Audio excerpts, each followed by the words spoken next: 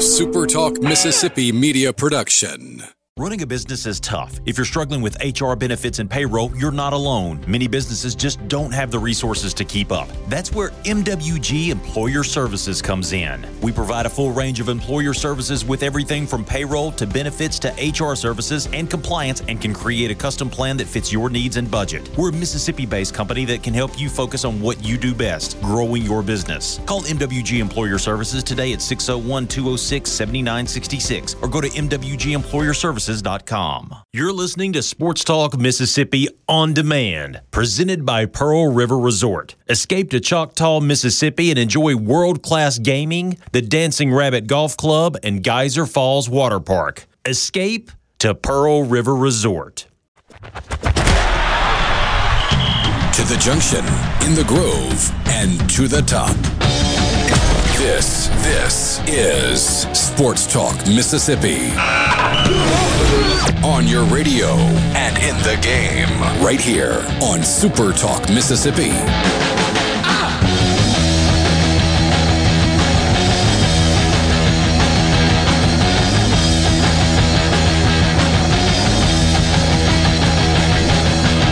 Thursday afternoon, Sports Talk Mississippi, streaming at supertalk.fm and Supertalk TV. Thanks for being with us. Richard Cross, Brian Haydad, Michael Borky, Pearl River Resort Studios. Pearl River Resort, the home of the sportsbook at the Golden Moon Casino. You can visit them online at pearlriverresort.com. If you want to be a part of the conversation, we'd love to hear from you on the C Spire text line, 601-879-4395. Again, 601-879-4395. Want to give your business the edge? Get gigabit fiber internet from C Spire Business, backed by world-class IT experts who live right here where you do in C Spire country. Check availability now at cspire.com/business. We start the show today on a little bit of a bummer. Actually, a lot of a bummer. Sad news, unfortunate news. The greatest of all time in terms of punting, Mississippi native Ray Guy has passed away. The Southern Miss family is mourning the loss of one of its, maybe its favorite son. Ray Guy has been dealing with a lengthy illness and had recently been in hospice.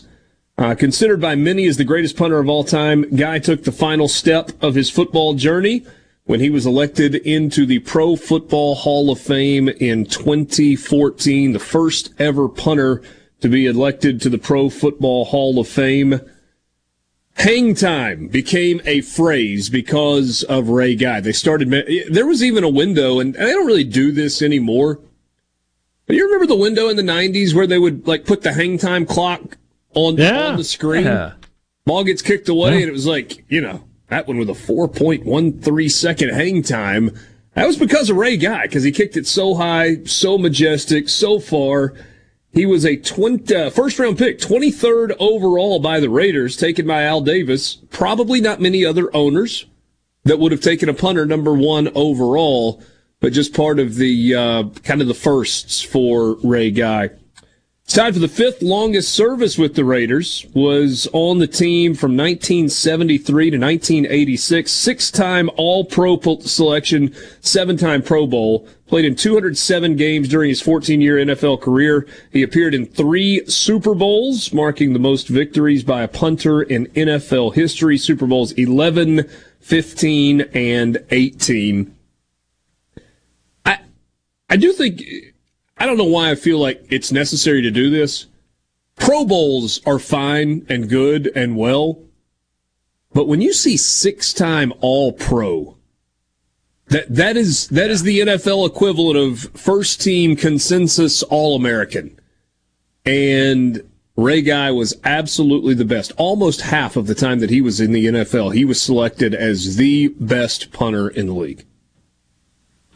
We did a show, Borky, this may have even been before you were around, in Hattiesburg years ago. And we were set up in the club level of the football stadium, and Ray Guy sat down with us. And I vividly remember the interview. We talked about fishing. We talked about punting. We actually talked a lot about baseball. because I think that's a piece that a lot of people don't know about Ray Guy. He was an exceptional baseball player. And I can honestly tell you it's one of my favorite conversations with a guest that we've ever had. He was just an entertaining guy. He was humble. He was down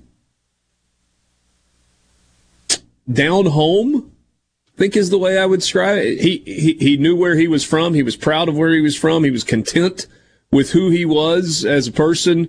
Loved the outdoors probably as much as he loved sports. And just a prince.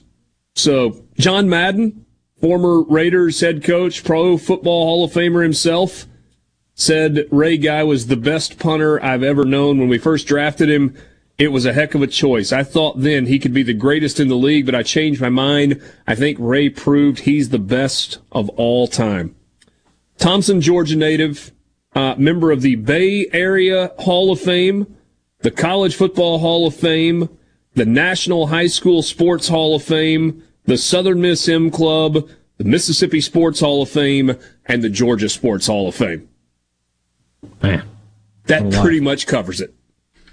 My favorite his senior year at USM, he was an All-American defensive back as well. Yes. And set a school record, which still stands to this day, 8 picks in one season. It's incredible. What were you say, Borky? My favorite part about his bio is actually high school. I'm just going to read this to you. He was a 4-sport star playing quarterback, safety, linebacker, and tailback. Aside from his kicking and punting duties, he led Thompson to the Georgia Class A state football championships in 67 and 68, averaged 50 yards per punt in 68. Playing basketball, he scored 39 points in a Thompson basketball game the day after the 68 state championship football game without practicing. In baseball, he pitched a 15-inning scoreless game for Thompson in the state playoff semifinals in 1969. Arm usage not important at that point. No. Yeah, the term GOAT, it gets thrown around a lot nowadays. People he's the GOAT, he's the GOAT. When it comes to punters, there's no question to me. Ray Guy is the GOAT, the greatest punter of all time. You said when you were going through his bio a second ago that considered by many, no, considered by all. I don't know anyone who knows football who wouldn't say that Ray Guy was the greatest punter that ever lived. I actually think it was in the Southern Miss press release where they put considered by many, and so maybe there was just a touch of humility in there. Ray Guy they're trying to be humble. No chance. Yes. Ray Guy carried a pound of humility with him everywhere he went. But I'm with you, man. I don't think there's anybody arguing that what he did was the best. And the thing is, I mean, if he had wanted to go to the NFL as a defensive back, he probably could have. And if he had wanted a professional baseball career, he could have done that too. The guy was one of the greatest athletes the state of Mississippi has ever had the privilege to watch in any sport. I know Ray was also really special to a lot of people in and around the Hattiesburg area, that Pine Belt area, the Southern Miss family specifically. It's because he was just so good and so generous and so humble. And for all of those who knew Ray Guy, liked Ray Guy, loved Ray Guy, adored Ray Guy, we're thinking about all of you today. And we offer up a prayer for his family, for peace, and for God's grace to be with them as they go through the difficult time that they're dealing with, and for all those who were friends with him as well. C-Spire text line, Dan in Hattiesburg. They say he would have been a Hall of Famer in baseball if he had gone that way. I've heard people say that. I mean, I'm not ready to jump and anoint someone a Hall of Famer in a sport they didn't actually play professionally. But Rick Cleveland has talked to me before about Ray Guy, and he said you can't understand if you didn't see him play just how good he was on the baseball diamond. 1972 in Oxford, 93-yard punt. He kicked it from his own end zone all the way to the other end of the field. AstroTurf back in those days, that probably helped a little bit, but it wasn't just because of the field surface. Josh and Laurel says he pitched a no-hitter on the Southern Miss baseball team. Yup. Rob and Amory, I met Ray Guy and Ken Stabler in Gulf Shores. They were on a yacht, came and sat down with us and enjoyed some beverages. Super nice guy. Yeah, Could you imagine the stories with those two?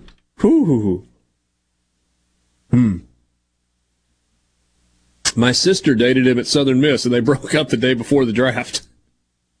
Oh, that's brutal. This Ole Miss girl says Ray Guy was the best. I'll never forget that 93-yard punt in 1972. A couple of people that remember that.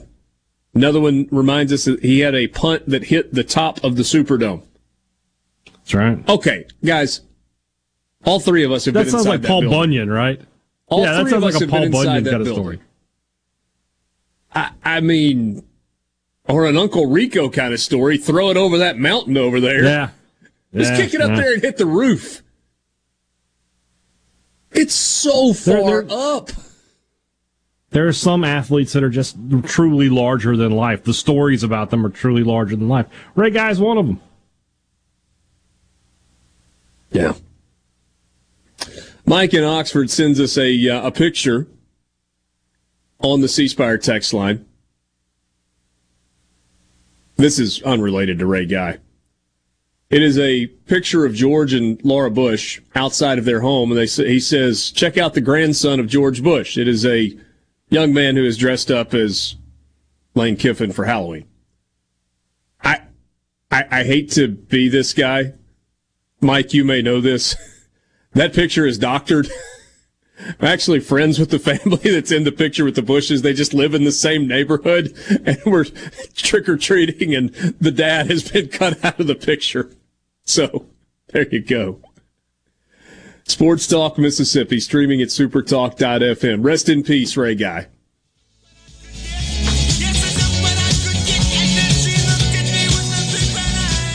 Sports Talk Mississippi. Hey, it's go time. Sports Talk Mississippi. Well, say something.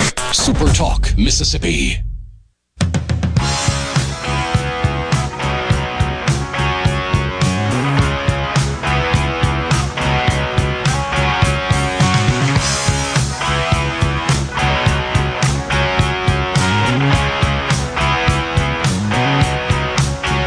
Hey, Dad, I finally remembered to ask my wife about mac and cheese. Sorry. And? Oh, I don't know. I just sent her the text. I just finally remembered. Oh, okay. Hey, Dad asked me if mac and cheese was on the Thanksgiving menu, and I told him I thought so, but I wasn't sure, and he wanted me to check. Said that he was going to see to it that it was there in the event that... It's got to be there. No. I'm tempted to tell you yes, whether her answer is yes or not, because you were going to do the crispy Brussels sprouts the other way. I mean, I'll do both, but I got to have mac and cheese. I'll be unhappy.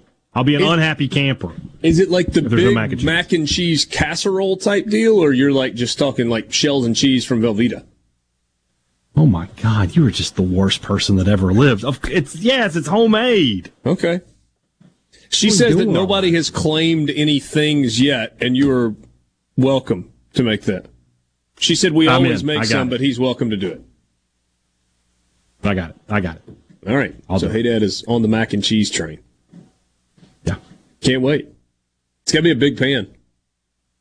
Oh, I'll make a couple pans. Yeah, we're good. I'll do a good bit of cooking. Sports Talk Mississippi with you, streaming at supertalk.fm and Supertalk TV. Thanks for being with us this afternoon alongside Michael Borky and Brian Haydad. I'm Richard Cross. Glad to have you along for the ride. We've got, let's see, what have we got tonight? We've got Philly and Houston, World Series Game 5, UTEP at Rice, App State at Coastal Carolina. That's a pretty good sports night. Yeah, it is. Have you guys seen the debate today, though? Number one, full transparency, I did not watch the World Series last night because I like entertainment. But there was there were 18 half innings that were played in that game last night, and there was scoring in one of them. That's rough. That's really rough. But there was something kind of cool that happened. There was a combined no-hitter. Mm-hmm. People today all over the country are having the does it count debate. And every time I listen to it, and heard the argument from one side or the other, I thought, are we really this stupid? What is there to debate? Does it count? Yes, it counts. It was a combined no-hitter. What is there to not count? Is it really a no-hitter? No, because it wasn't one pitcher. Did they have a hit? Right. I'm flabbergasted. Radio shows all over the country. National ones. Well, is it a real no-hitter? No, it's a combined no-hitter. But that's a real thing, and it happened in a World Series game last night for the first time ever. What is there to debate? I'm mind blown at the debate. What is there to debate? Hey, Brian. Brian, hey, Dad, I would like for you to... 2 days in a row. 2 days in a row. We may be turning something over. I would like you to define something for me, if you don't mind. I'll be happy to. Could you define the phrase no-hitter? Yeah, that's a baseball game where where one team doesn't get a hit. Hey, Borky, did the Philadelphia Phillies get a hit last night? Let me double check. Carry the one. No, they didn't. Okay, it was a no-hitter. That's all you need to know. Yeah, the debate is over. Did they do an entire segment on one of those stupid shows today about Richard, that? Everywhere. Everybody talked about that today. Does it count? Yes, it is a team no-hitter. An individual didn't throw a no-hitter, but the team did. And so, therefore, the Astros threw a no-hitter as a team last night. I mean, it's not the first team no-hitter in baseball history. Plenty of them have happened. Yes. I just don't understand. I don't understand what the debate is. It is simply referred to as a combined no-hitter. Perfect. That's exactly what happened. Yeah. 6 innings from the starter. 3 relievers go an inning apiece. A lot of strikeouts. Houston's bullpen. Whew. I mean, just... strong. Yeah, it's like just this mix of straight cheese at 98, 99, 100, and then like unhittable breaking balls. Yet, the series is 2-2. Hasn't been close. Like, you had a 5-2 game in game 2. But aside from that, it's been kind of lopsided, right? Yeah. Although, you mentioned that about baseball. It's something that I often think about. With how good the pitching has gotten, where every bullpen's got a bunch of dudes throwing 98, 99 with insane breaking stuff and sliders that are going 92. The thing I think of so often is Major League. Debatable. One of the greatest, if not the greatest, baseball movie of all time. Everybody loves Major League.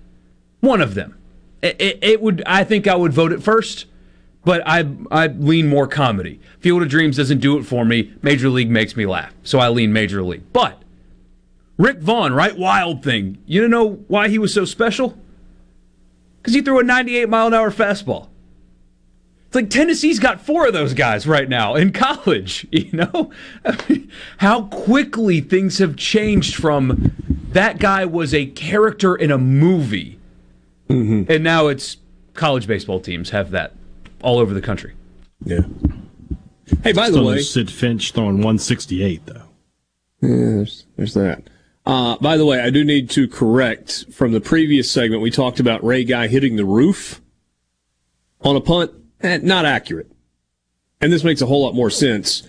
There was the gondola, I guess the walkway up around the scoreboard in the Superdome. He hit that, and apparently it was raised, and the scoreboard was raised as a result. He was the first to ever hit that structure, and it is still really high. Rare since. Yeah. Oh yeah. Yeah. No, it is. It's quite high. We didn't lose any luster by that happening. No. Unlike Jerry Jones's Mickey Mouse Stadium, where an average punter hits the scoreboard on accident because it's so low to the field. Yes. And the sun sets in the west, and the field is pointing west, and there's just glass facing directly west where the sun hits players right in the face while they're trying to play. And they've got curtains, by the way, because they have concerts and events in there where they cover the glass. But by God, when Dak Prescott's trying to take his team east to west at a 3:30 kickoff and they're down by a score in the 4th, guess who's staring directly into the sun?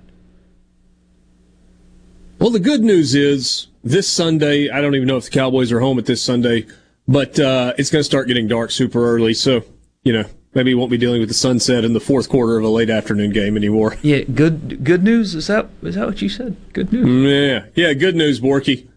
Love it when the sun sets at 4:45.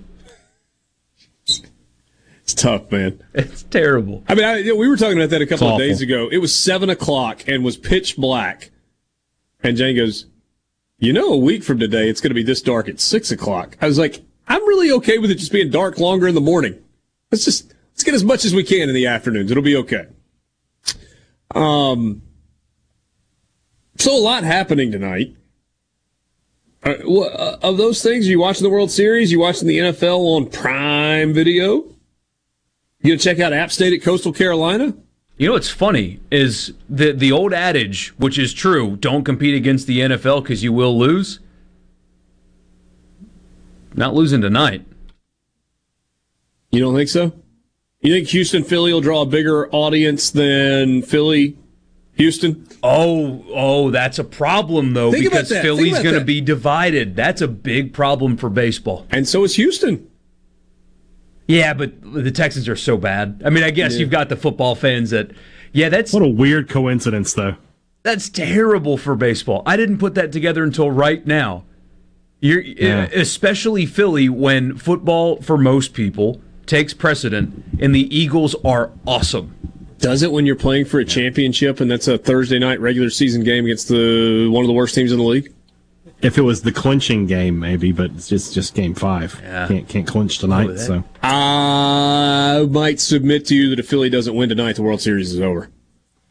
Probably, but they got one down there in Houston already, so we'll see. Just saying. But if they don't win tonight, that means they're going to go win 2 in Houston. True. And Borky will be up against the NFL on Sunday if it goes to Game 7. Not just up against the NFL, up against Patrick Mahomes. Up against Patrick Mahomes. Yeah. Who are they playing? Tennessee, the Titans. So it's Mahomes versus Derrick Henry. Yeah. It's a good game. A lot of star power. Yeah, there's some star power in there. You know where there's not star power, by the way? New Orleans. Michael Thomas, out for the season, played in 3 games. So how many games has he played in the last 3 years? Can I revise my 17-0 prediction? Not a lot. I don't know off the top of my head. Like 3 this year. So 3 this year. So he broke the record and signed the mega contract. Right. Then played in. So he's 3 years since then. 7-0-3 games. It hurts when you say it out loud. And he earned the contract. Like, he broke the receiving record. But it is now a terrible contract. Still getting paid all that money, too. Hey, real quick, speaking of New Orleans, who won the Pelicans game last night? Yeah, the Lakers. The Lakers, at full strength. What? Was that their first win of the year? That was their second win?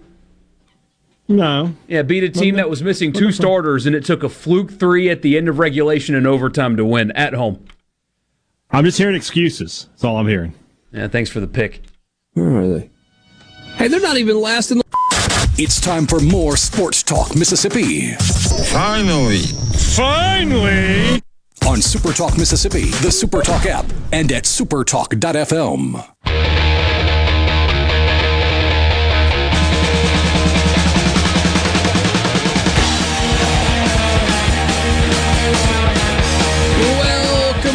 Sports Talk Mississippi, streaming at supertalk.fm and Supertalk TV. Normally, this is a voice and a face that you would hear and see on Friday afternoons, but the schedule for high school football this week is a little unique, and so Will East joins us this afternoon in on the Farm Bureau guest line, but inside Studio X to talk some high school football as we preview the final Friday night of 1A, 5A, 6A, and the first round of the playoffs for 2A, 3A, 4A. Will, first of all, we got an invitation. Or I did, but I think this extends to you as well. It said, Richard, you need to come watch the Hamilton Lions play tonight in Hamilton. And I thought for a second, I was like, Hamilton Lions? Is that a CFL team? And then I was like, oh, wait, that's right. Hamilton just down the road a bit. So Hamilton has a running back who has the coolest name, and he's also really good. Mm-hmm. His name is, and I kid you not, this is the kid's actual name, is Kaiser Werner. He sounds like a Marvel supervillain from a Captain America movie or something.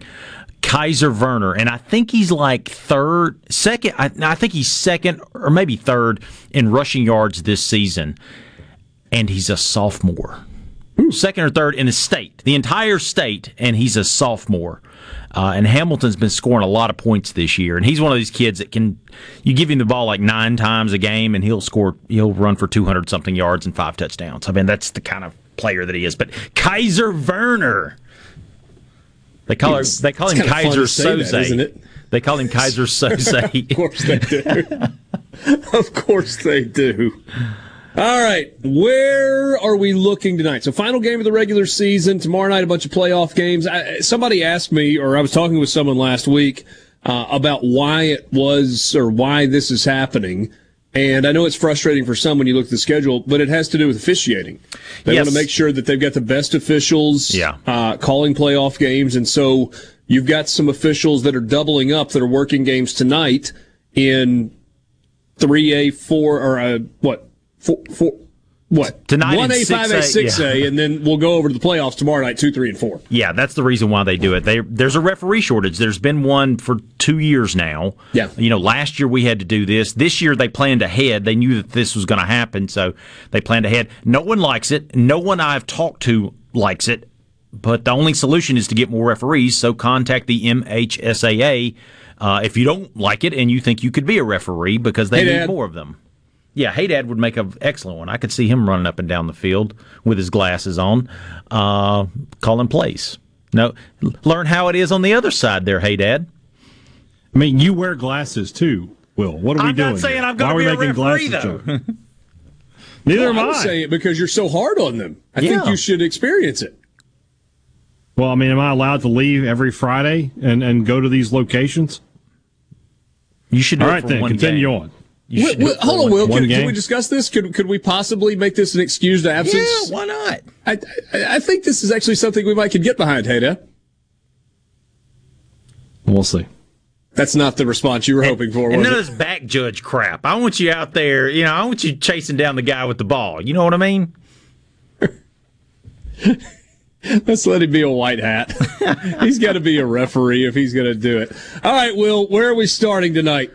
So I'll just go through the regions real quick for 6A. In 6A, South Haven number 1, South Panola number 2, Olive Branch, Lewisburg, DeSoto Central. They'll fight it out for the 3rd and 4th spot. Region 2 is kind of interesting. Tupelo's your number 1 seed. They're undefeated, having a great season. They are going to play, I think, Germantown. They're hosting Germantown tonight. The battle is going to be for 2, 3, and 4. Madison Central will be in there somewhere. They're going to play Oxford tonight. Oxford can be a 3 or a 4. Starkville could be possibly a 4 seed. Germantown could also be a 4 seed.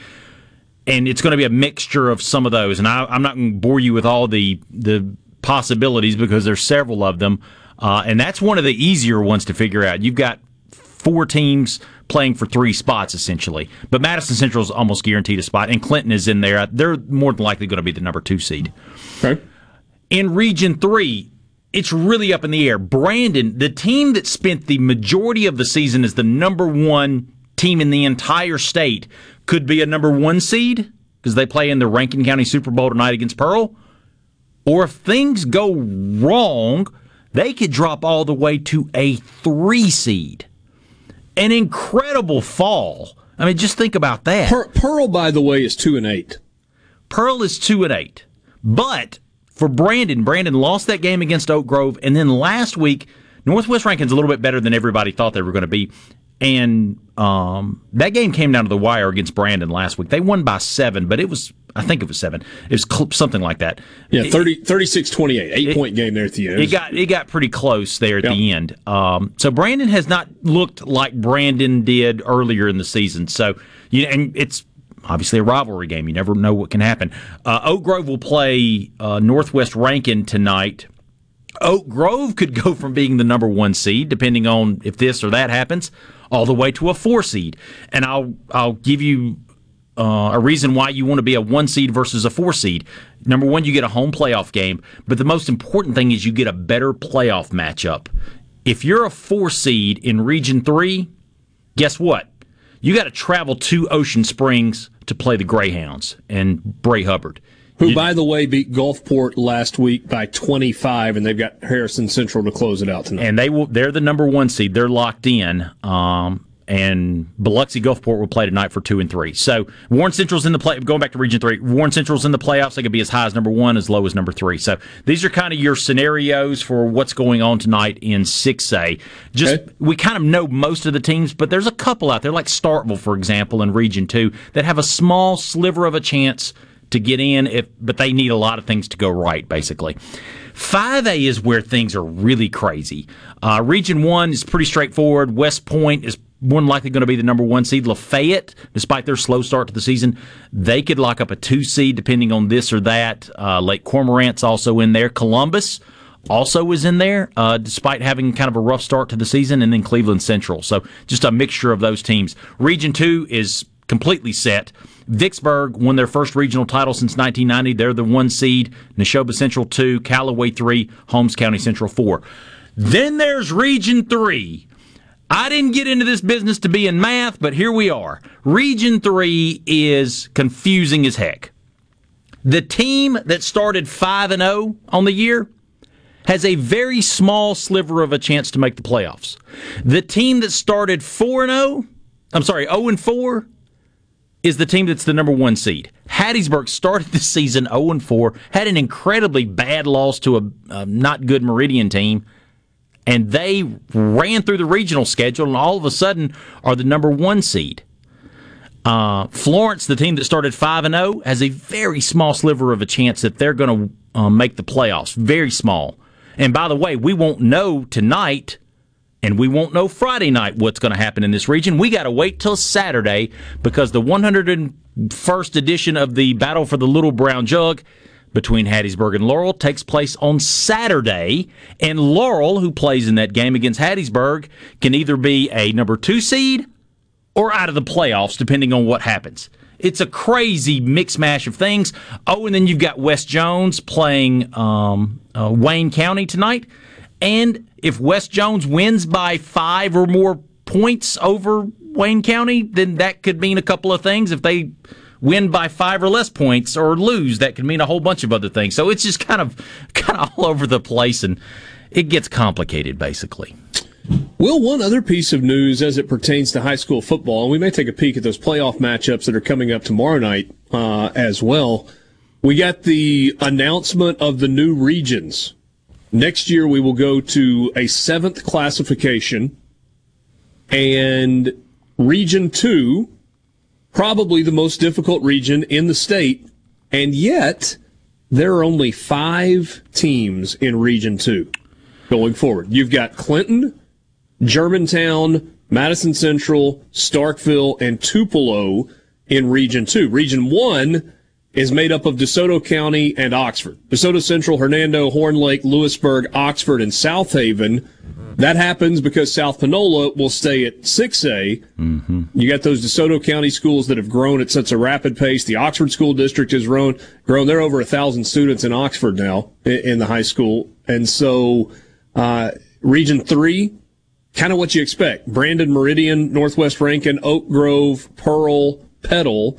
And then on the coast in Region 4, you get Biloxi, D'Iberville, Gulfport, Harrison Central, Ocean Springs, and St. Martin. I think it'll be okay. What you want them to avoid is what we have tomorrow night in 4A, 3A, and 2A playoffs. Namely, there are not 1, not 2, but 3 teams in 4A, 3A, and 2A playoffs. 3 teams, 3 separate teams that have 1 win that made the playoffs. And that happened because they're in these regions that have all of 5 teams, and if you beat that 5th team and you have no other wins on the schedule besides that one, you make the playoffs automatically. That's what you kind of want to avoid. A couple of things that stand out. St. Martin is the smallest of the 7A schools. Center Hill, also in DeSoto County, biggest of the 6A schools. West Harrison, the smallest of the 6A schools. Clarksdale, the biggest of the 5A schools going forward. We'll talk more high school football with Will East coming up next. Sports Talk Mississippi.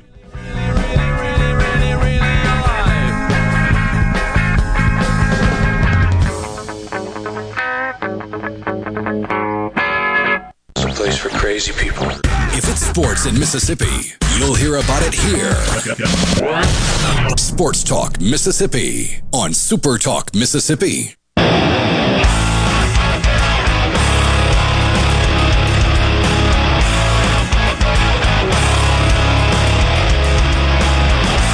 Correct something I said right before the break when I was talking about the largest school and smallest school in each classification. I was looking at that list wrong. I was not looking at enrollment numbers. I forgot that they were sorted by region. So you had region 1, 2, 3, 4.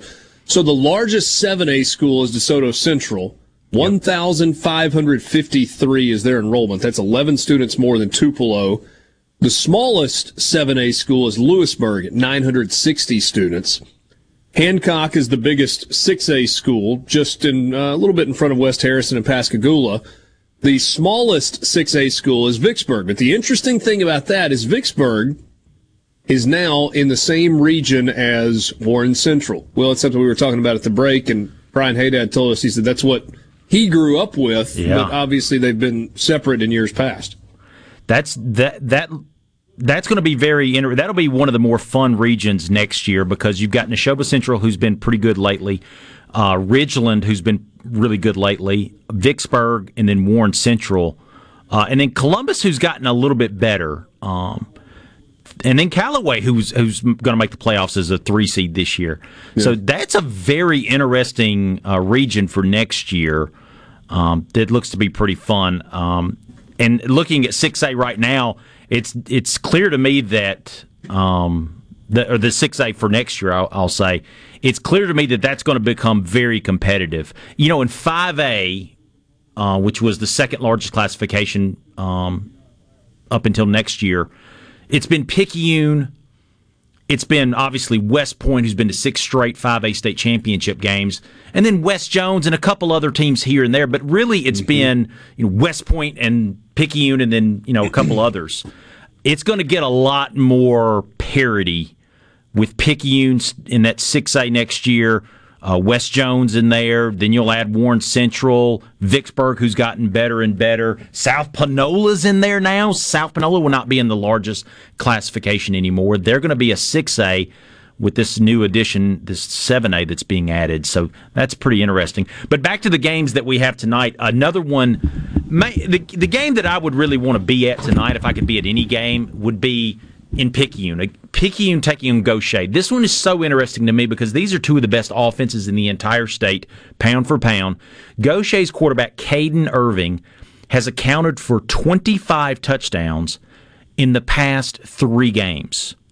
He has thrown for 20 touchdowns and ran for 5 touchdowns in the past 3 games. And, oh, by the way, 2 of those were against really good competition. So it's not going up against scrubs.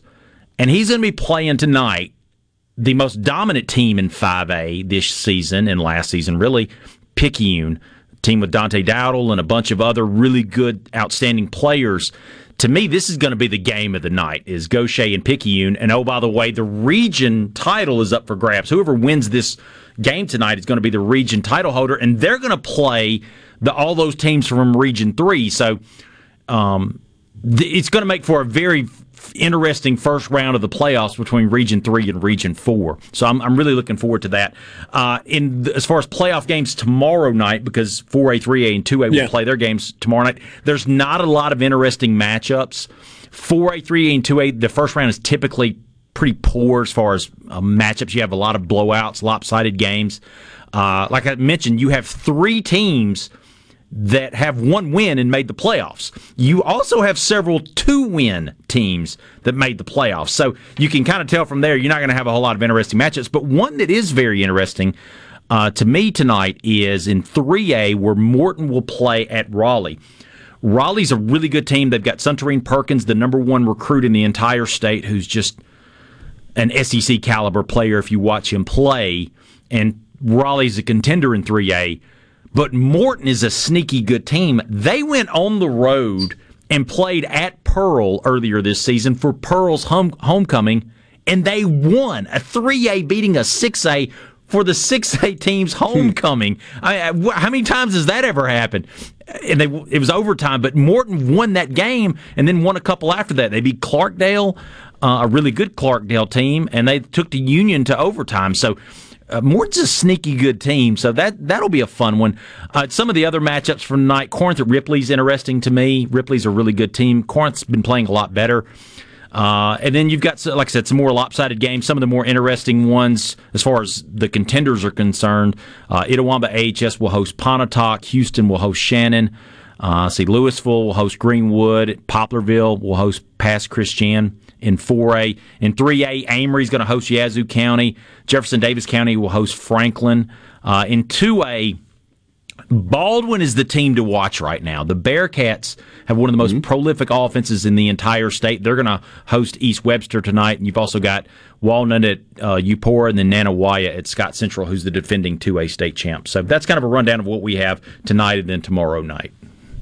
2A, 3A, 4A playoffs begin tomorrow night. Final game of the regular season, 1A, 5A, 6A happening tonight. No preview show, but you do have the high school football scoreboard show from Mississippi Farm Bureau Insurance Companies tomorrow night starting at 10 o'clock and going until 11:30. They will have a ton to talk about. Will East, thank you very much. Yes, sir. Coming up next, we'll go back to the Farm Bureau guest line and visit with Wes Rucker, who covers the Tennessee Vols as they get set for Georgia this weekend.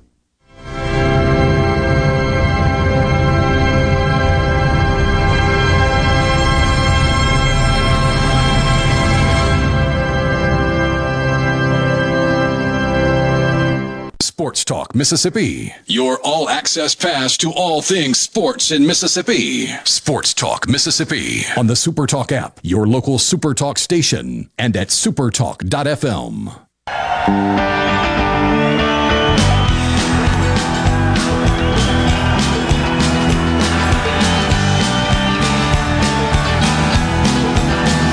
4 o'clock hour with you, Sports Talk Mississippi, streaming at supertalk.fm and Supertalk TV. Thanks for being with us.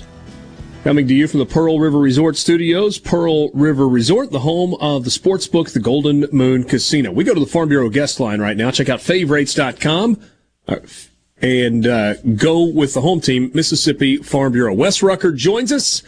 You can follow Wes on Twitter at WesRucker247. He is he's been covering Tennessee for a long time and does a good job with that. Wes, I was thinking earlier about rivalries, and this clearly is one between Tennessee and Georgia, and the stakes maybe as high as they've ever been. But in terms of kind of ranking rivalries in terms of vitriol and competitiveness, where does this one rank? How much do Tennessee fans hate Georgia? How much do Georgia fans hate Tennessee, et cetera?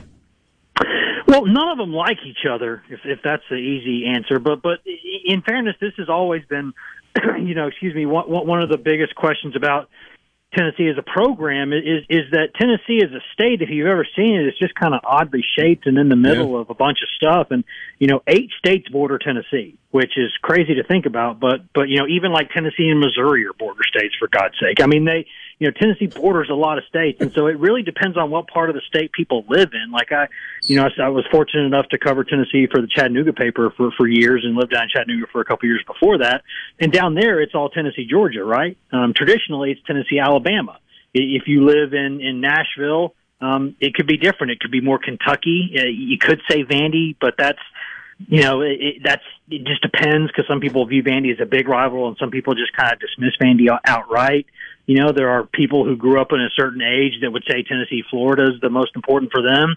The best answer I can give you is that overall, I'm pretty sure the winner is still Alabama in terms of biggest rival, because that's historically, you could argue, the most significant game in Southern football if you go back to the time it's been played and all that.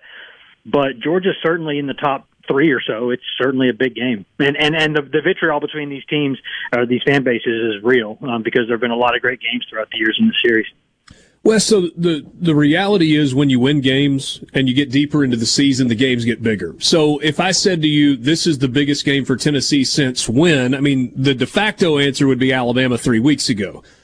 But what if I say biggest game at this point of the season since when for Tennessee? At this point in the season, I think you'd have to go back to the championship season of '98 when Arkansas came to town.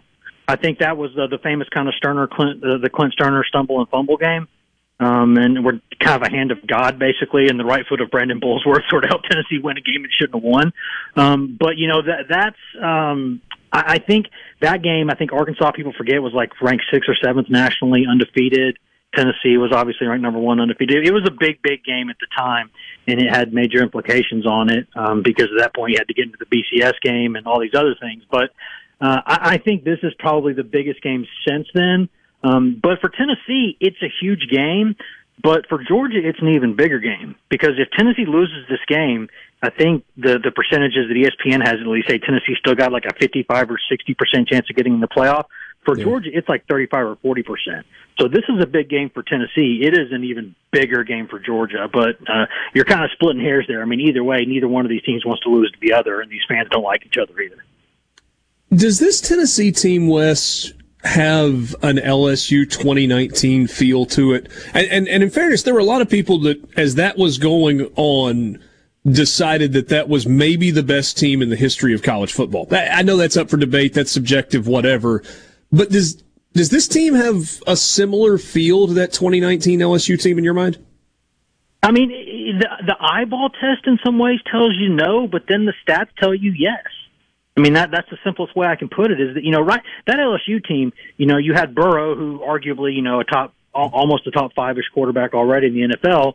And then you had 2 receivers on that LSU team that are already, 2 of the 4 best receivers in the NFL right now. Yeah. So that LSU team was just crazy. But people forget that LSU team also wasn't great on defense to start the year and then got better on defense. Correct. So statistically speaking, Tennessee's actually scoring more points than that team did, which it's kind of crazy to think about. But the math in Tennessee games is always so broken and busted because they play so fast. I mean, Ole Miss is one of the only teams in the country the past couple of years that's even been in the same stratosphere with Tennessee in terms of plays, per minute and all those things. So there's just more possessions in Tennessee games, so there's more points. But when you look at sort of just on paper, that's what this team has been so far. Now, will we be saying that Saturday night? Will we be saying that in a month? I don't know, but this team has surprised me so much this season that I've officially said it's not going to surprise me anymore. Whatever it does, including a win this Saturday, I might not pick it, but I'm not going to say it shocks me either because what these guys are doing, I mean, it's just crazy.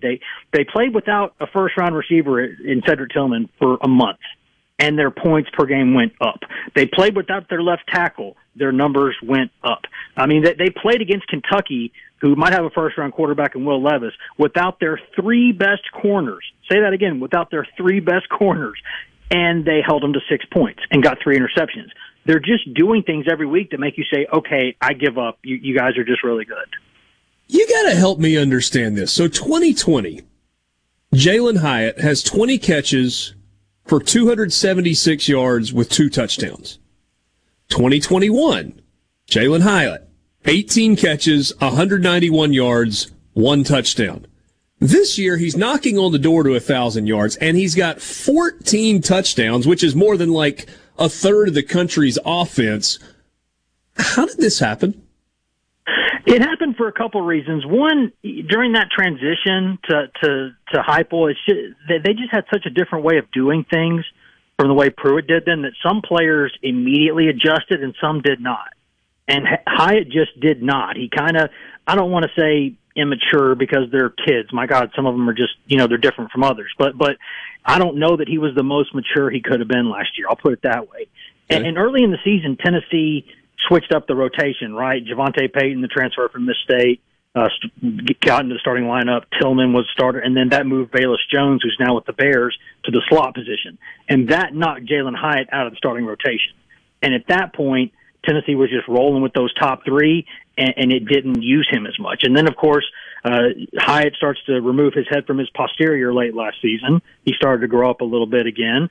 And he also saw that when Velus Jones was leaving, the slot position in this offense is devilishly fun to play. You can get all kinds of numbers at the slot position in this offense. And he just kind of had a great offseason, and here he is. I mean, he might be the fastest player in the country, and to see a guy at slot position who can take the top off of defense that way, it's just, people don't know how to handle that. It's almost like when the quarterback started running a lot and people didn't know how to handle it. what he's doing at the slot position, especially in those combination routes with McCoy and Tillman, people are just losing him. I mean, every week people go into that and say, hey, got to guard 11, got to guard 11. And then every single week he catches at least 2 or 3 balls like 15 yards behind the defense.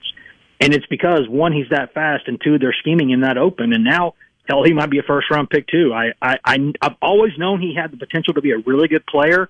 I don't know if I told you he'd be this. Well, and the fascinating thing is, so right, you go back to the beginning of the season, and Cedric Tillman was preseason first-team All-SEC, and deservedly so because of what he did a year ago.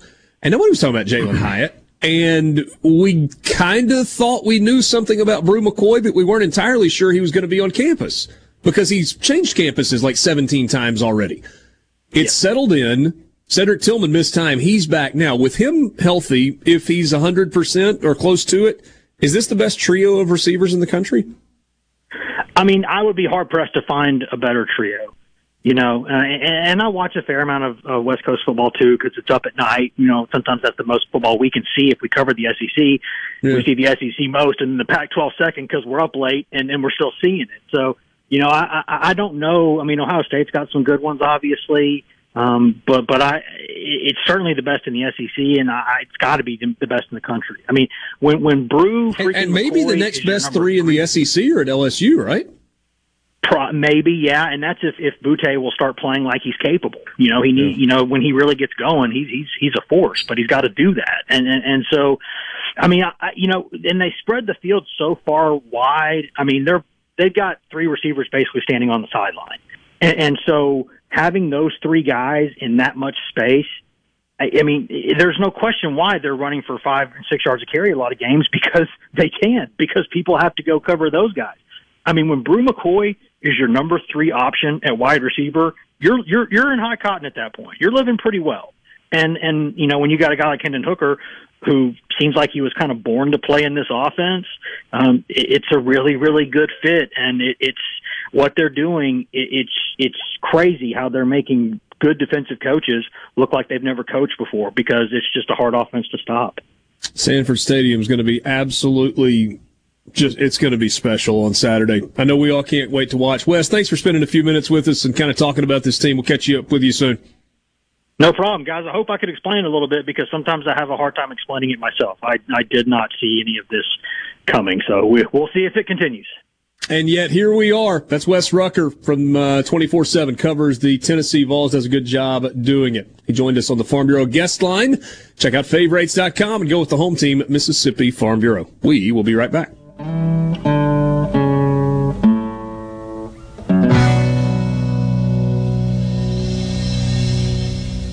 Happening in Mississippi sports, you'll hear about it first, right here. Sports Talk Mississippi.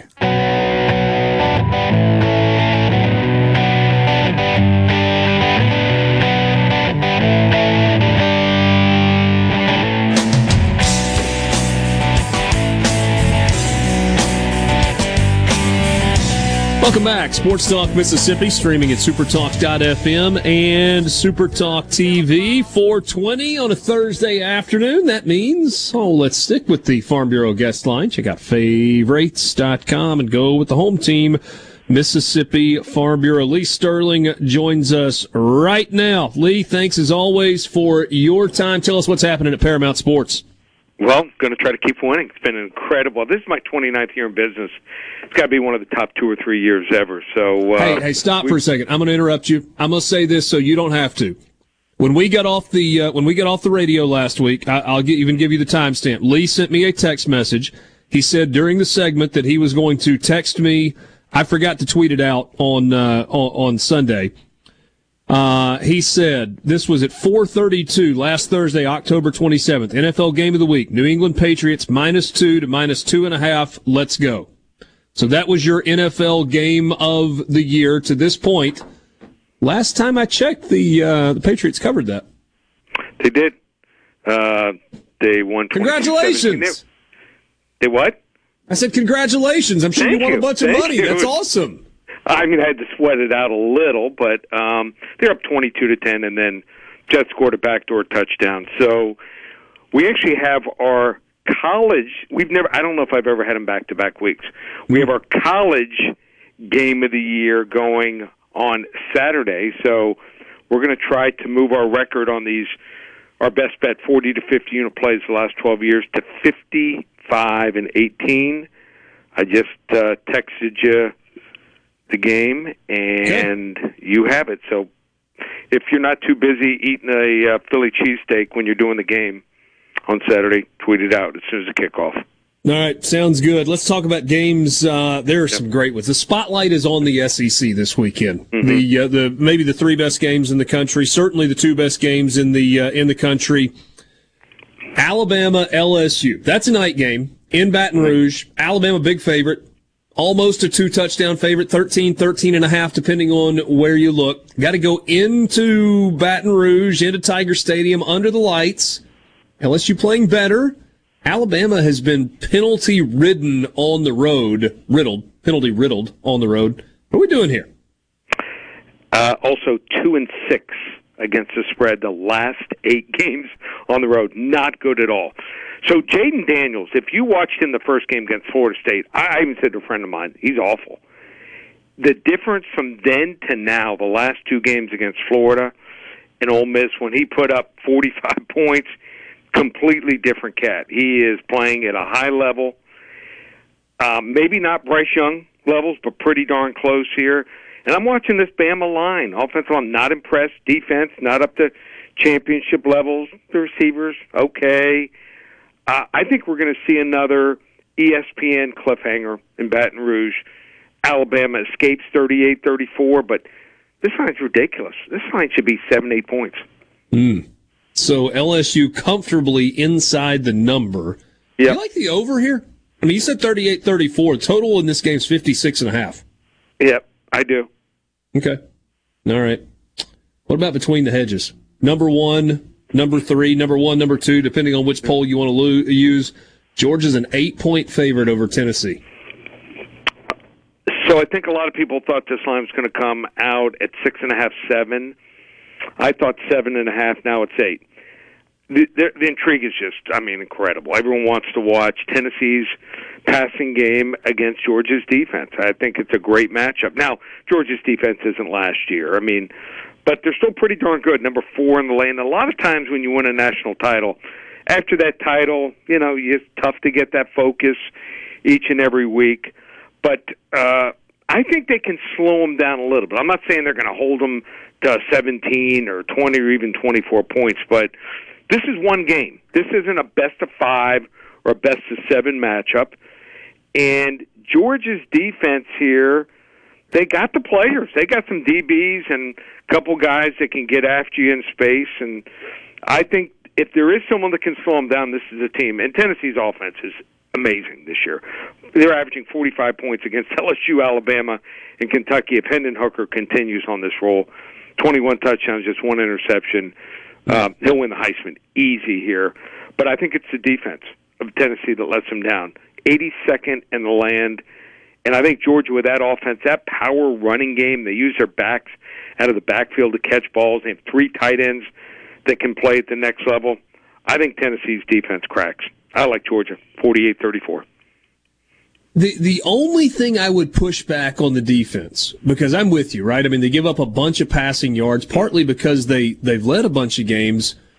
But True. In terms of scoring defense, they're 26th in the country. They're only giving up 21 points a game. You think Georgia, though, can have more success than that against Tennessee's defense? Different type of offense, yep. So games are built on matchups. And they matched up, I thought, better with Alabama. I think Georgia, when they come to play, they can punch you. If you watch that Oregon game week 1, if they play anything like that, they'll win the game by maybe 3 touchdowns. All right, give me your final score again. 48-34. 48-34, which brings that big total into question of 66.5. Mm-hmm. All right, we'll watch out for that one. What about in Starkville? Another night game in the SEC. Mississippi State has been better at home than they have been on the road. This line has come down just a tick. It's now 12.5. Mississippi State favored over Auburn. I think we all can look at this and go, Mississippi State is a better football team. But the last time I said that to you, they kind of stumbled in Lexington, and that didn't turn out well. So what about Mike Leach's boys in Starkville against Auburn this weekend? I think that Auburn's defense clearly can't stop the run. I mean, look at what we've seen this year, and over 4 in a row, they've allowed 15 rushing touchdowns. I mean, those numbers are mind-boggling. Mississippi State's offense is pass-happy, and I think they have the athletes to kind of hang around in this game. I think they can run the ball on Mississippi State. You watch film of Auburn, they're probably thinking these kids they're normal kids. They won't have the focus like they've had on some of these other games here. I think Auburn's due for a good effort. I think that Mississippi State wins this game here, 31-21, but Auburn covers.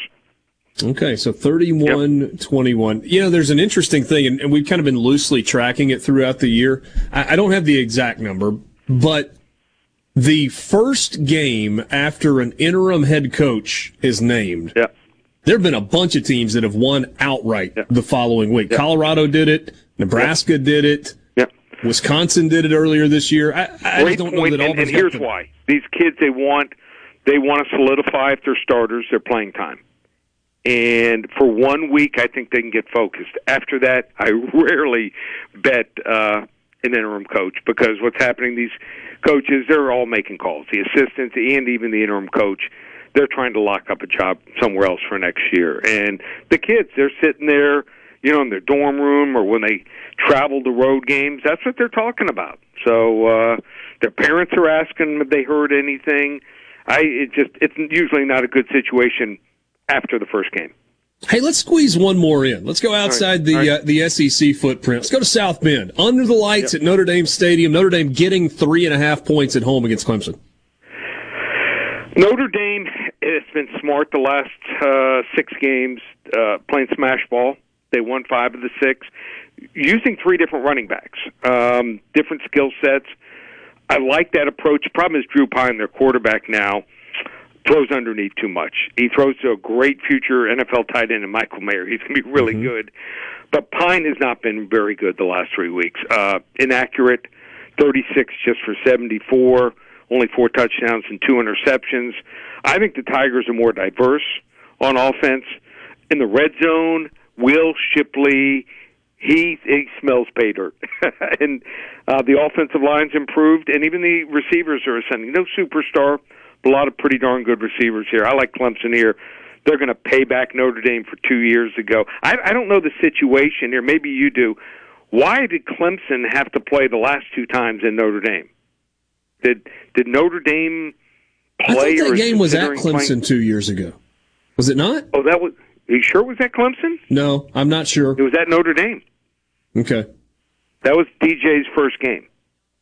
I don't know, but I dig Notre Dame Stadium under the lights. I got to look at That's the future schedule, but went back 5 years, and Notre Dame has not played at Clemson. So, all right, there must be some future dates in Death Valley. Could very well be the case. Yeah. All right, Lee. Anything special happening at Paramount Sports right now?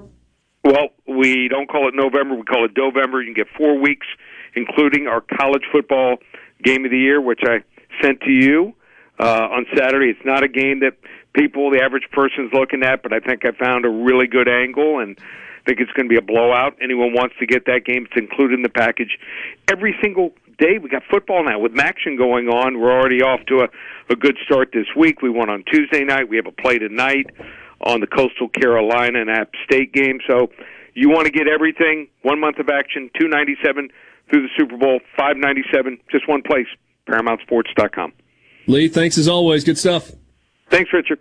Lee Sterling joining us on the Farm Bureau guest line. We got more coming up with you right after this.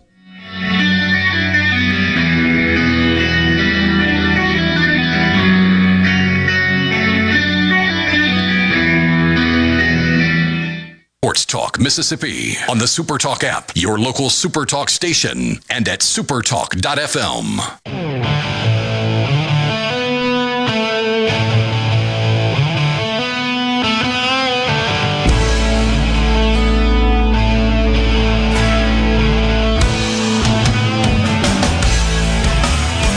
So I think we got an answer to the question that Lee Sterling had about Notre Dame hosting Clemson for the second time in 3 years. It's because 2020 was the weird year, right? That was the COVID season. Right. And Notre Dame participated as a full member of the ACC that year. There were 15 teams that played ACC football that season. You remember the ACC had its team schedule 11 games that season. Notre Dame went 9-0 in the ACC. Clemson had a long winning streak going into that game in South Bend that was snapped. So, you look at Clemson, and I know there are people that are not necessarily buying this Clemson team. They've won 38 straight home games, which is the longest current streak in the country. And they also are 34-4 in their last 38 road games, which is the best mark in the country over the same time period. It's a heck of a run. Yeah, it is. It is. And, I get weird. Like, the ACC is not a particularly good football conference, right? It's not. It is not. There's no denying that. It's objectively bad compared to the SEC side by side. But those are still football games where another team across the field also has coaches and players that were worthy of scholarships and stuff like that. It always cracks me up. Like, you've seen it kind of a little bit this year, with Ole Miss fans. But you see it all over as, well, why don't... I got a text in the first quarter of the Texas A&M game saying Charlie Weiss Jr. should be fired. And I thought, do you think that Texas A&M does not have, one, good players, and two, a couple dozen defensive coaches and staff members and analysts that study Ole Miss's every move? Like, sometimes the other team practices and studies film too, and sometimes you have to make adjustments. What is it Lane Kiffin says? They get paid to coach too? They get paid to coach too. And then, of course, Ole Miss releases the video of Charlie Weiss Jr. literally drawing up plays on a whiteboard that worked in the second half at halftime. I mean, Clemson winning at that level, and Dabo Swinney rubs me the wrong way. I really don't like. I think it's an act more so than it is reality at this point. All the hokey stuff and if players start getting paid, then I'm going to go find something else to do because of entitlement, and yet he keeps getting bigger contracts and doesn't find something else to do. But you can't deny the record. You can't deny the talent development. You can't deny the program that's been built. It would just be foolish not to.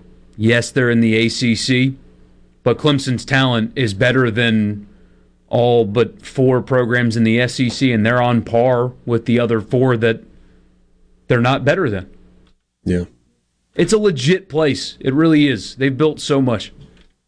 It's really good. It's really good. But you can still look at them and go, yeah, I don't think they're necessarily one of the best 4 teams in the country. We'll see if they get in the playoff or not. Here's a hot take. With Ole Miss, Mississippi State's already played Alabama, so it's not particularly fair. But with Ole Miss's allegedly super-duper easy schedule, Clemson would have at least 2 losses right now. They would have at least 2. So you think they would have lost to LSU and Baton Rouge, and who's the other? Texas A&M and College Station. I don't know if I agree with that one. Have you watched Clemson play? I think they've got an awakening coming on Saturday night. So you disagree with Lee? I do.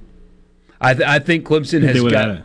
They are about to fall back down to earth. Just this team, not the program. I just praise the program. This team, unless they go to Klubnik, is going to get brought back down to earth on Saturday. I think it's more likely they would have lost to Kentucky than Texas A&M. Kentucky.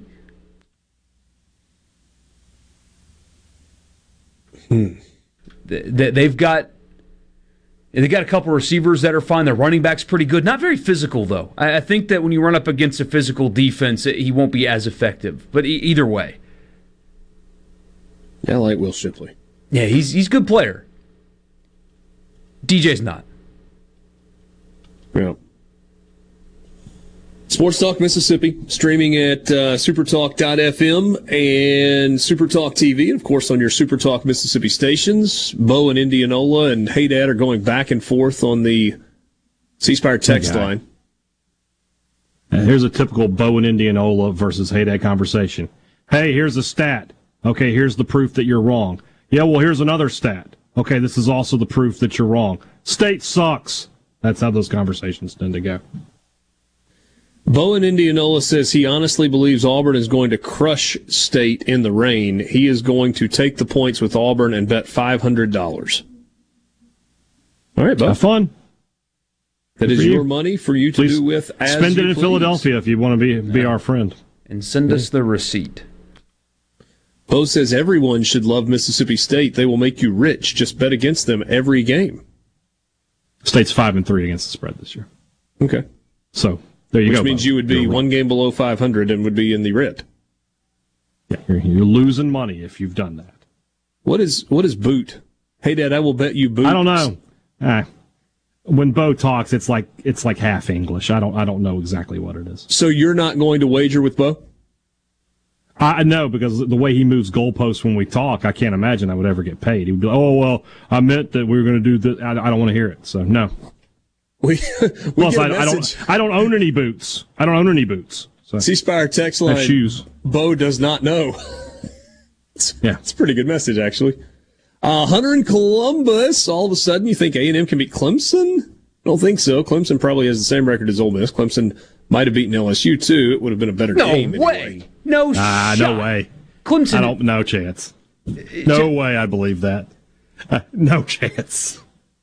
No. Guys, it took a bad late hit call for them to beat Syracuse at home. A bad late hit call is what propelled them to beating Syracuse at home.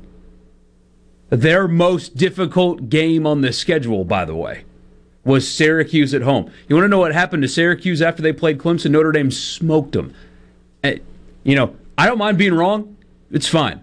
I will own it on Monday if it doesn't happen. Clemson's going to get beat in South Bend Saturday night in a game that most of you aren't going to watch because you'll be watching the more compelling game, which is Alabama-LSU. Here's my Clemson's going up there and losing. My pushback, though, Borky, comes from the standpoint that I can't unsee things that I have already seen. I saw Marshall not just win, but push Notre Dame around in Notre Dame State. I know there was a quarterback injury. I know it was Drew Pine coming in for the first time. I also saw them lose to Stanford at Notre Dame Stadium. They did.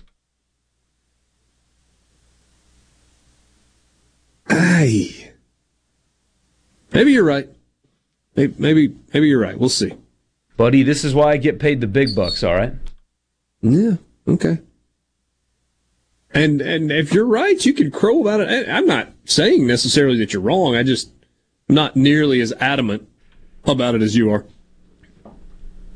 I think it's going to happen. I agree. And I hope it does happen, not because I'll send about a dozen text messages after it happens. It's because chaos, man. I think this season has delivered so much, right? Remember the angst about NIL and transfers ruining college football. College football has been awesome this year. It has been awesome. And also, it feels like we've talked about there's some vulnerabilities. Now, the cream's rising to the top, right? Ohio State seems like they're going to be favored at home against Michigan. They're not losing until that game. So Ohio State's going to be there. Georgia's there. So we get some of the same. But it feels like vulnerability at the top is real, and chaos is possibly real. The old, back in June, we know who's going to be in the playoff anyway. It's going to be Clemson and Ohio State and Georgia and Oklahoma. This year feels so far like that is not a given. We're sitting on November 3rd, and I don't know who's going to make the playoff. There's 10 teams that can make the playoff. Which is nice for a change. Yes. Here's the only thing that I'm really hoping going into this weekend. I'm hoping that the Wi-Fi on my flight from Philadelphia to Charlotte and then Charlotte to Memphis on Saturday night is good.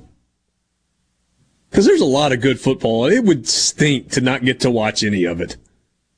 I have a pretty good layover in Charlotte, too, so I know I'll be able to catch some of what's going on.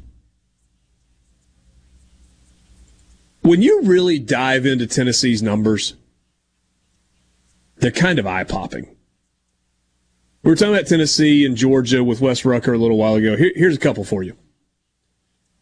Jalen Hyatt has 9 40-plus yard receiving plays this season, which is number 1 in the nation. It's more than 117 FBS teams' entire total this year, and it's more than 12 SEC teams total this year. Also, Tennessee's run defense is good. They are allowing just 93 yards per game on the ground, which is number 9 in the country and number 2 in the SEC. They held LSU to 55 yards rushing, Alabama to 114, and Kentucky to 107. And one more number about Tennessee, 20 straight games for Hendon Hooker with a touchdown pass, which is a record at the University of Tennessee. No quarterback has ever thrown a touchdown pass in 20 straight games. It's also tied for the lead nationally. Sports Talk Mississippi, we will wrap up the 4 o'clock hour with you coming up next.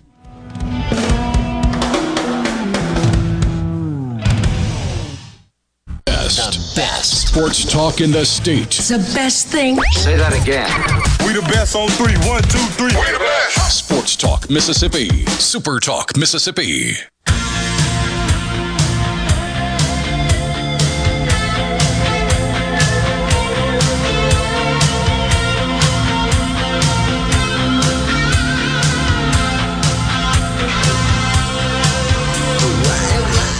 Hey, which is going to be a better game? Tennessee at Georgia or Alabama at LSU? Look into the future. Which game on Monday afternoon are we going, wow, what a game? Tennessee at Georgia. Okay. That's my pick. I think that's going to be an outstanding football game. I think it'll be similar to the one that was between Tennessee and Alabama. Maybe not as high scoring, but plenty of it. Lee's final score surprised me a little bit. What was he? 48-34? 48-34? Yeah. That's a lot of points. Yeah. Especially with Georgia's defense, but I think Tennessee's offense can score on them. Yeah.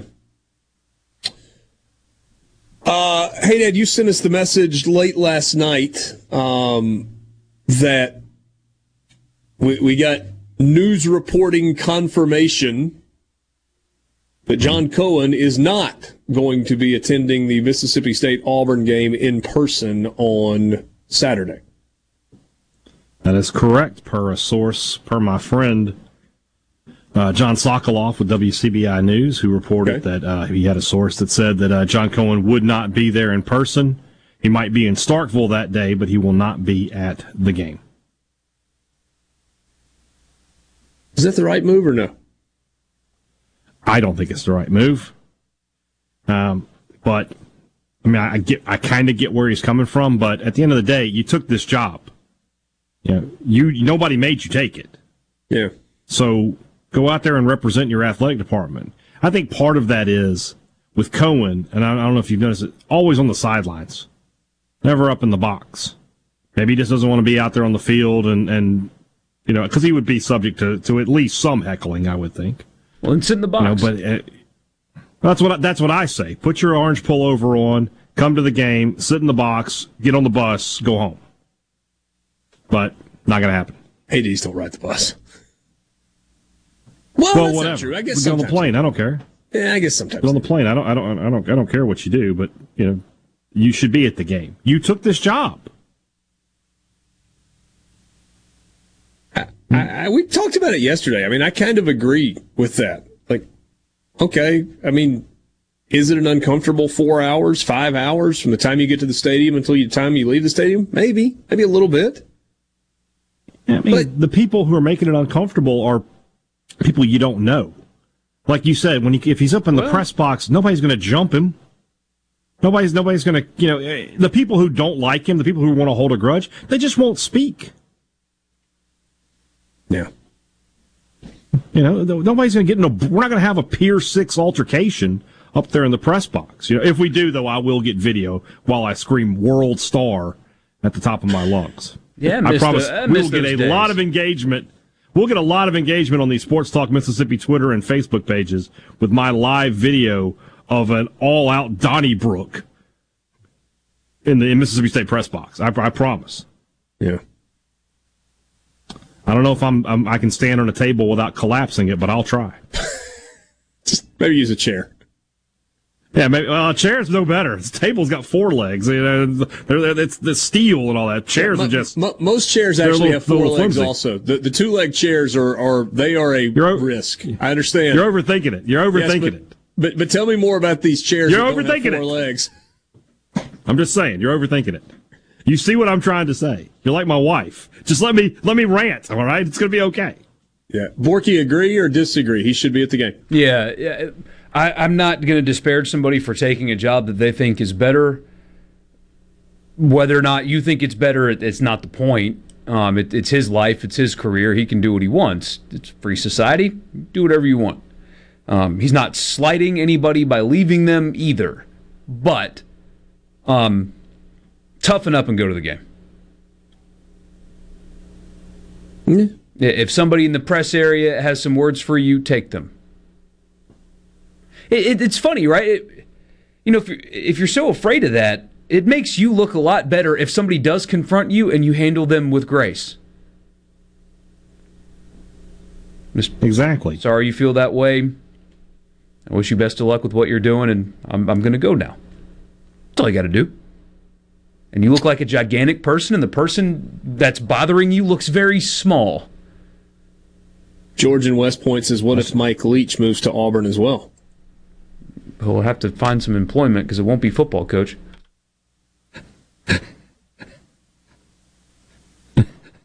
Okay. Bob in Pontotoc. Thank you for making me laugh today.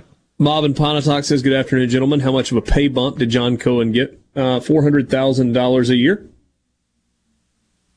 More. $400,000 a year more, yes. Yeah, he said how big of a pay bump. Yeah, and over 5 years, that's $2 million. I've heard a lot of people go, it's not really that big of a raise. Yeah, it's $2 million over the course of 5 years. Okay. That's a lot of money. Let me give you a $400K raise and tell me that's not a lot of money. Any of you who are listening. Hunter in Columbus says, be a man and go to the game. He acts all tough, but he's too scared to come watch Auburn get smoked by his alma mater. And somebody says it'll cause a distraction. What? There's a football game going on. He's sitting in a box. Yeah. We'll be back. Sports Talk Mississippi. Sports Talk Mississippi. To the junction, in the groove, and to the top. Sports Talk Mississippi on Super Talk Mississippi.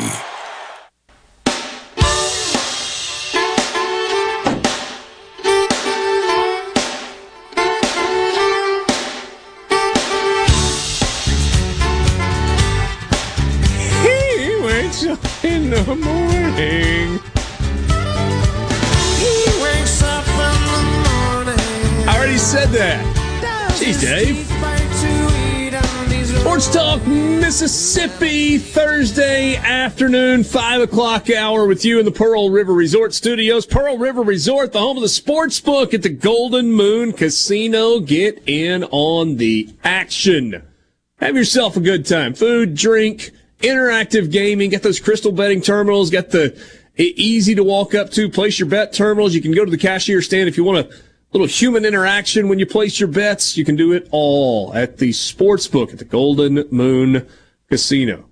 You want to yank on a slot or two or press a button, play a little poker, craps, blackjack, whatever it is you want. You can get it all. The Golden Moon. Does anybody still pull the slot? Yeah, that's what I wanted to say. Does anybody still do that? Everybody pushes the button now. I don't think they actually do, and it's disappointing. It is. Maybe it was leading to arthritis in some of the slot clientele. I don't know. Maybe carpal tunnel. Well, that as well, perhaps. I feel like you'd get carpal tunnel more from just wrist action there, just hitting the button over and over, as opposed to the full shoulder elbow. You're pulling the arm. But we digress. You want to be a part of the conversation, you can join us on the C Spire text line at 601-879-4395. 601-879-4395. Time right now for the College Football Fix.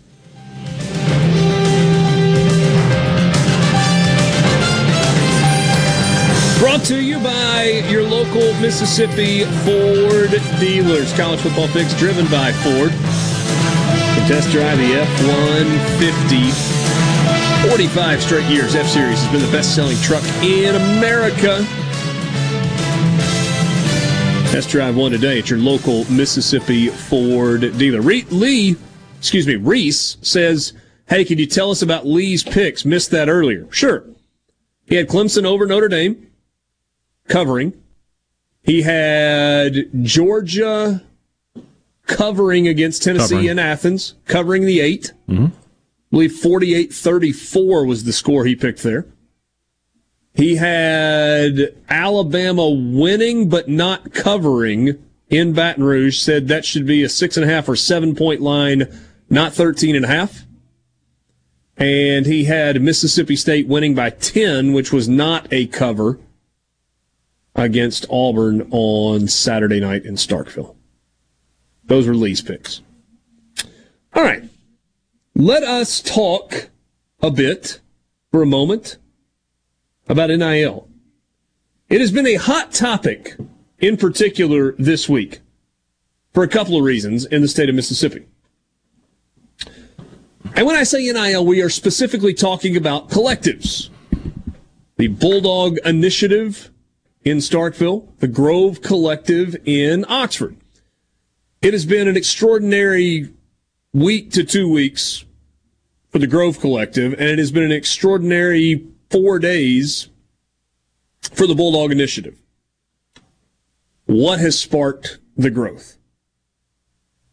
I think it's two different things, but the same kind of general topic, right?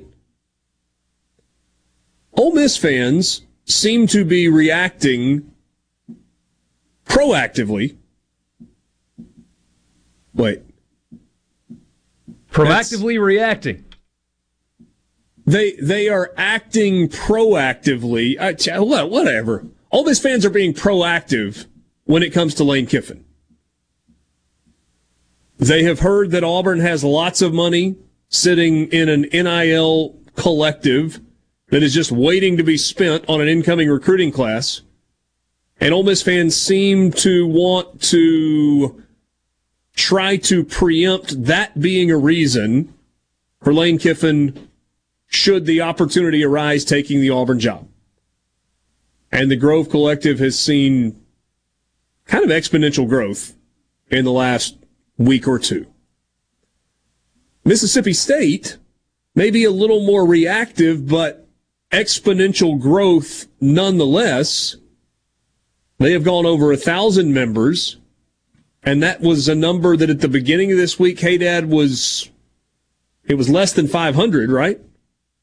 Oh, it was around 200. Okay, so there were a couple of hundred members at the beginning of the week, and then the story came out that John Cohen, part of the reason he was leaving, true or not, part of the reason he was leaving was that Mississippi State was not getting it done in the NIL space. And then you mentioned yesterday him in being quoted as saying that there was less than $1 million raised, and everybody's like, whoa, no, that's not true. And now we've seen some pretty rapid growth with the Bulldog Initiative. And you also had yesterday the interim athletic director, Bracky Brett, tweeted out just a message to Bulldog fans and mentioned specifically giving to the Bulldog Initiative. So, it makes me wonder. I don't know. I'm no marketer, but maybe mentioning it every now and then is useful. Yeah, as a tool for growth. And that's why I wanted to talk about this. Because despite the refutation of the reports, the numbers that the collectives are putting out there, it's clear that Mississippi State is behind. They're behind Ole Miss. And if they're behind Ole Miss, they're behind almost the rest of the SEC. And for Ole Miss, a 400% growth in a week is awesome. My question is, what the heck took you so long? Why did it have to be Kiffin might go to Auburn or Cohen insulted you on the way out the door to get you to realize that the reason players are picking schools is because of that? Why did it take this to get people to understand that at this scale. I understand it's new and all of that stuff, but man, could you imagine what last recruiting class could have been? Had you had 3,000 members in the Grove Collective? Had you had over 1,000 members in the Bulldog Initiative? Why did it take Cohen's a jerk and Auburn's going to try to steal Kiffin for you to realize this is the most important thing that you can do as a fan? The most important thing you can do as a fan is giving to NIL if you want your teams to win. I think from MSU's perspective, a lot of it was they didn't know. I think that, your hardcore message board and social media types knew, but the thing I've been seeing a lot on those message boards where people are like, I'm telling my friends about the Bulldog Initiative, a lot of them didn't know. They didn't know. The university has not done a great job. You think back a few weeks ago to Ole Miss when they had that massive press conference to announce the Grove Collective. There hasn't been anything like that from Mississippi State. I think there probably will be in the near future. And also don't forget that Mississippi State's first foray into NIL was run by a now defunct group that decided from the beginning they wanted to focus on baseball. I mean, that put State behind huge, and it also, when you have something like that, and I speak from experience on this one from a previous job, something like that poisons the well. And what I mean is, when you have a group that immediately goes under like that, which is what happened, and then you come back with a new group and you try to ask for money, the first thing people say is, wait a minute, I already gave money to this other group, and now they're gone. Why would I give to you? That I've been told that put State massively behind, was the failure of the legacy group to get any traction. It's just now. And I think there's some spite involved for sure, but I think for the most part, I think that tweet yesterday from the university played a huge role. I think a lot of Bulldog fans who follow Mississippi State social accounts started looking like, what is the Bulldog Initiative? What can I do? And it started piling up from there. Bracky Brett's tweet yesterday was, countless people have contacted me to offer their support and to ask how they can help Mississippi State's athletic department during our period of transition to a new athletic director. My answer to each of them has been consistent. Be optimistic, be present and vocal at our games, and support the NIL efforts of our friends at the Bulldog Initiative. Good. That's from Bracky Brett, who is acting as the interim director. And by the way, good guy, too. Bracky's a really good guy. Love him. The interim period is off to a good start. Because we get this message here. People shouldn't have to give this money and players shouldn't have to be bought. Do you want to win or not? Do you want to win or not? It's that simple. Because look, in the state of Mississippi... And I'll tell you this, but I'll say, again, as a message board consumer, there are a lot of people who talk like that on those boards, and yesterday they were changing their tune. Good. They're like, I see now this is the way forward. We have to do this. If I am a Mississippi State fan. If I want my team to win, I have to do this. If you believe that you're not willing to do that, well, that's fine, but you might have really good seats in a stadium that were not a very good team. Get a message on the C-Spire text line. So Ole Miss has the Grove Collective and the Oxford NIL Club. Is one better than the other? I joined both. I don't know, honestly, much about the Oxford NIL Club. Here's what I do know. Everybody in the Ole Miss athletics department is pushing one thing, and that's the Grove Collective. So, Sports Talk Mississippi. We'll be right back.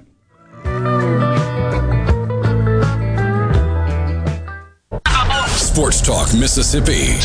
Sports. On your radio and in the game. Super Talk Mississippi.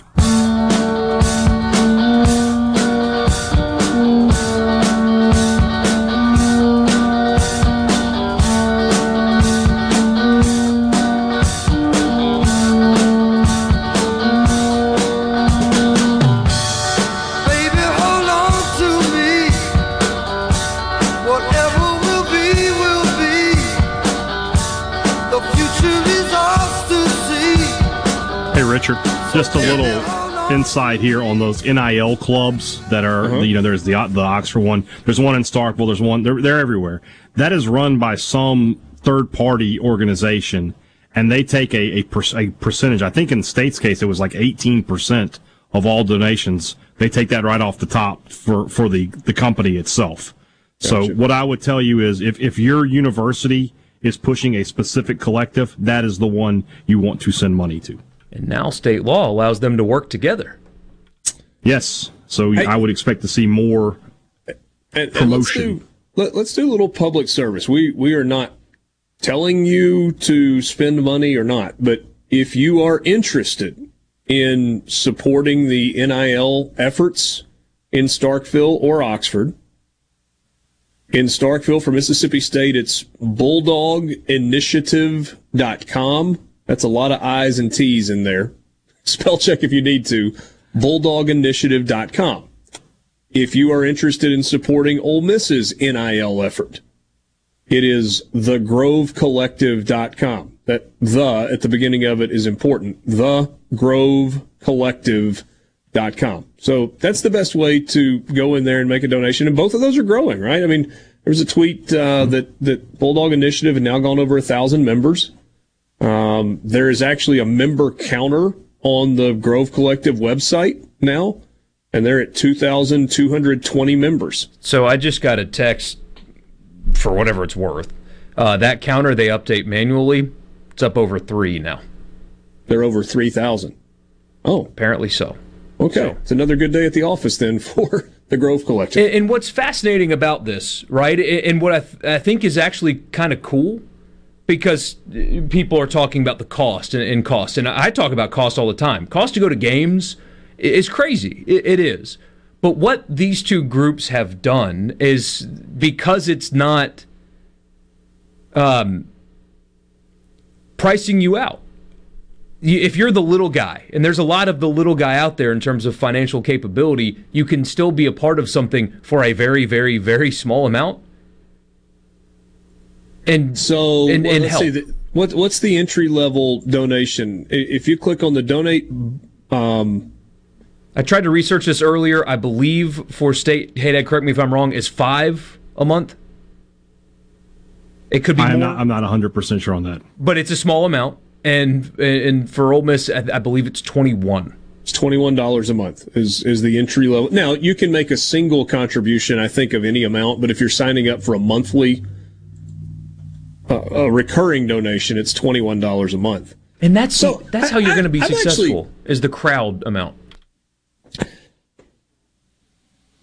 I was talking with someone I know who has worked in various levels of government and probably smarter than I am when it comes to financial things. And I asked him a question earlier this week. And there are probably some that would immediately push back and be like, oh, Richard, that's not what that money is intended for. In the case of, I'm going to talk about Oxford and Ole Miss for a second. But please understand that I am not saying this is unique to Oxford and Ole Miss. It's just where I live, and it's where I went to school. You could replace Oxford with Starkville, and you could place Ole Miss with Mississippi State. I asked my friend a question. I was like, tell me this. What is the biggest economic driver for the city of Oxford? It's not a trick question. It's a successful football team. There is nothing that drives the Oxford economy more than a successful football team. And if you want to go larger than that, you could just say a successful athletics program. Nothing brings people to Oxford more than people who are coming to town for Ole Miss sporting events. You've got 8 home regular season baseball weekends. You got, 16 home basketball games. Now, there are obviously other events, other reasons that people come into Oxford. But that brings the most people who go to hotels and fill up restaurants and all those things. And so the question that I asked was, what's the city doing to support the NIL efforts? And now this is where people might push back and might say, oh no, you're stepping on toes a little bit. But I can make an argument, and I know that the local Oxford Chamber of Commerce put together an early NIL deal that was rolled into the Grove Collective. I just wonder if the people who make decisions at the leadership level in Oxford, and I don't know that the city could necessarily give directly to it, but should they be allocating money into the Chamber or Visit Oxford or the Economic Development Foundation or somewhere and have them then turn around and contribute from their budget to an NIL fund? And I don't know what that number is, right? I don't know if that number is $50,000 or $500,000 or $2 million. But I'm not sure where you would get a larger return on investment for the city than trying to help you continue to have competitive athletics teams that bring more people and bring more national publicity. And again, I'm talking about Oxford and Ole Miss specifically, but the exact same thing could be true in Starkville. Do you feel that maybe I don't know what the word is, forgive my political ignorance, but basically to vote on an increase in sales tax? With that money specifically designed to go directly to the collective? Okay, so, I mean, yes, you could do that, but that's far more complicated than it used to be. When you do a sales tax increase, there is a sunset period that exists. So it is not a forever, with a few exceptions. So when Ole Miss built Oxford University Stadium at Swayze Field in 1988, 1989, they implemented a food and beverage tax. It was a tourism tax, basically, where there was a 1% tax increase, and that went to cover the city's portion of the contribution to the stadium. But it did not have a sunset clause in it. At the time, the legislature didn't have that in place. And so Oxford has been allowed to keep that in perpetuity, and it goes largely to fund the city's tourism budget and other special projects. If a city or a county at this point puts in a special sales tax deal, one, it has to be approved by the legislature, and two, it has to have a finite time period on it. I may not have all of the details exact on that, but it's something that would have to be voted on and approved, and then would have to have an end date. So you say it goes to tourism. Could that just be changed? So you keep the same tax you have on the books, but we say now we're going to funnel that money. And funnel's a bad word, I know, but we're going to send that money somewhere else. That else being the Grove Collective or the Bulldog Initiative. Because it feels like you're just sort of investing in yourself at that point, right? We invest in better athletes for our programs. We have better teams. We have more wins. More people come to town. More people eat at restaurants. More people shop. It feels like it takes care of itself, right? I would argue that is yes. The answer to that question is yes. And again, I mean, I think that you are investing in the largest economic driver for your city. I think it makes a lot of sense. That's just me, though. It's very interesting. If nothing else, I mean, I never would have thought about that had you not said it. There's probably a different route where I should have presented that idea, but I just thought, you know what? Let's just talk about it on the radio. I said 1%. It's actually a 2% tax in Oxford. Yeah. Kevin says probably completely against the law, but how about an NIL tax of 1% on lodging in restaurants only on home football game weekends? And again, Kevin, it's not just as simple as, hey, let's enact that. You can't just self-impose taxes. That has to be cleared through a lot of different channels. But I do think, again, I think you could make a really strong argument in the case of Oxford and Starkville that when you look at budgeting for the coming year, and you'd have to figure out the proper above-board way to do it, but I think you could absolutely allocate a certain an increase to a budget of your local tourism outlet. I mean, Visit Oxford is a sponsor of ours on the show, right? We talk about them all the time. Sports Talk Mississippi, by the way, brought to you in part by Visit Oxford. You can find them online at visitoxfordms.com and follow them on their social media channels as well, Twitter, Facebook, TikTok, and Instagram. But if you allocated whatever the number is, $500,000 to their budget, with the understanding that that is then going into an NIL fund, and then you can go different ways. You can take student athletes and then use them for specific advertising purposes through a anyway. We'll see. Sports Talk Mississippi. Sports Talk Mississippi. You know I love sports. On Super Talk Mississippi.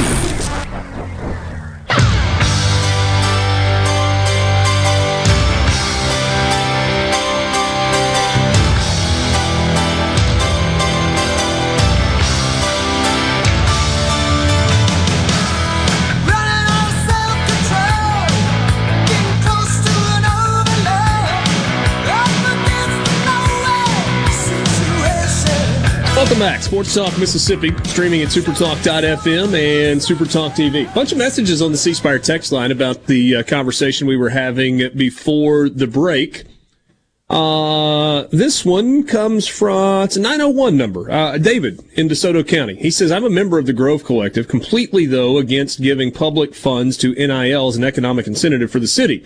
While your argument is moderately valid, that's not what taxes are for. This should be completely private. Just my 2 cents, no pun intended. That's such a good point. Yeah, that was actually quite well put, David. My response would be that public funds support private ventures all the time, and this is not really any different. And I said when I put this, we started talking about this, this would be something that would get immediate pushback from lots of people. I think Nashville is kicking $700 million into the new stadium project.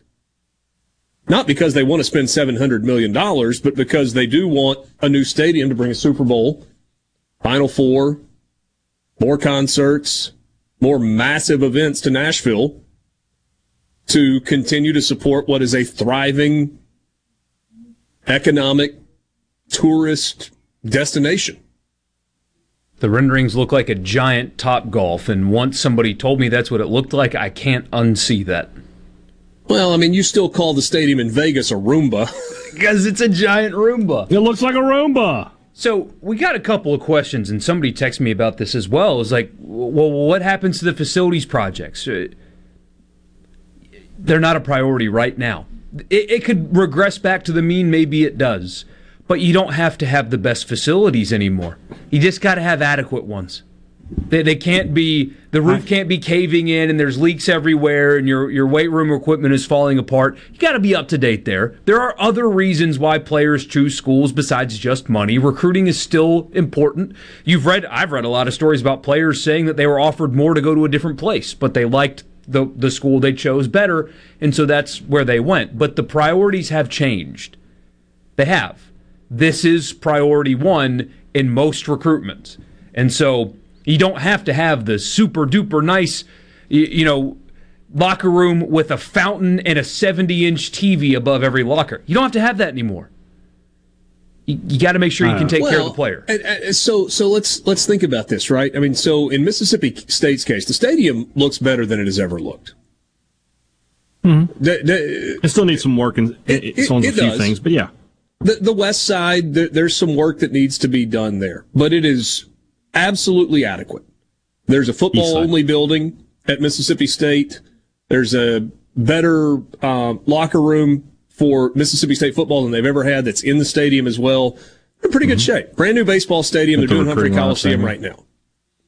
Yeah. At Ole Miss, they just announced, at the Sugar Bowl last year, the 280, 350 million, whatever the number was, project for athletics. And then they followed it up with an announcement that said, hey, we're going to put the stadium piece of this on pause as we evaluate the changing landscape as it pertains to NIL. There's a finite amount of money out there that people can give, and you can't give to everything and have everything be good. And so they're doing some phased stuff, right? The Manning Center was priority number one. They started that, and it's well on its way, which is new locker room, new weight room, new coaches' offices, tying all that together right there on the south end of the stadium. They're going with the new softball facility. They're moving forward with that. There was some baseball stuff in there. We'll see where that ends up falling. I mean, baseball's coming off a national championship. Does that push? But the big piece of the entire across-the-board facilities plan was football. And it was $200 million. And, oh, by the way, this is the worst time in the last 50 years to be trying to do a major construction project, because prices have gone through the roof and the cost of borrowing money has gone through the roof. So they press pause on that, put more of a focus on NIL, and they're going to circle back to the stadium. There may be some temporary stuff they have to do without doing a tear down the west side of the stadium and completely rebuild it. But this is what I have a cousin. You guys know him. He runs the message board at Six Packs Peak. Mm-hmm. And his plan was this, and this is what he's doing. What? I started to say his name, but I didn't know if I could do that or not. We don't need to do all that. But everybody if you donate to the Bulldog Club, if you donate to the Loyalty Foundation for your tickets, right? Almost everyone who does that has this is how much I pay for the tickets. This is what my donation has to be for me to get the seats I want. But a lot of those people just donate over that, right? Don't. Donate what it takes to get your tickets.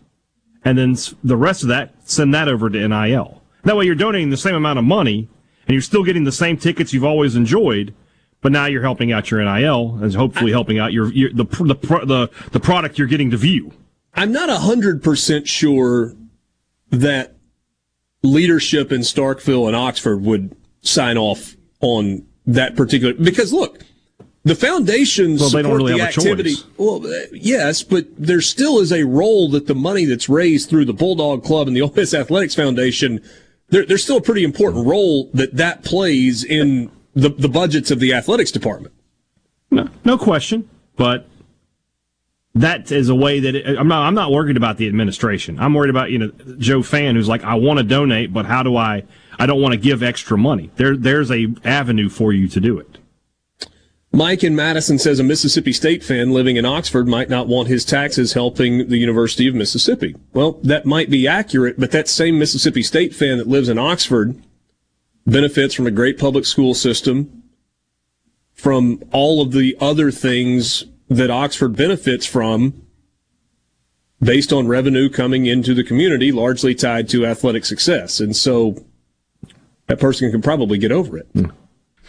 Yeah, you still get benefits. I mean, you're still going to get the good restaurants and the good places to go, and the good shopping.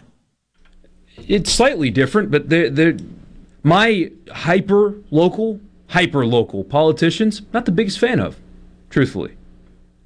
But they do good jobs, and I directly benefit from that. So I can't complain. There are things that they do that I don't like, but the way they run where I live is very good and efficient, and therefore I suck up the stuff that I don't like, and I deal with it because I get a benefit, and I benefit from that, and so I deal with it, and I don't complain. Yeah. Hunter in Byhalia says, can you imagine the NIL money around Archie Manning in 1969? Ooh. Dude, Zion would have been a multi-millionaire for 6 months at Duke. Well, wait, wasn't he already? Yeah.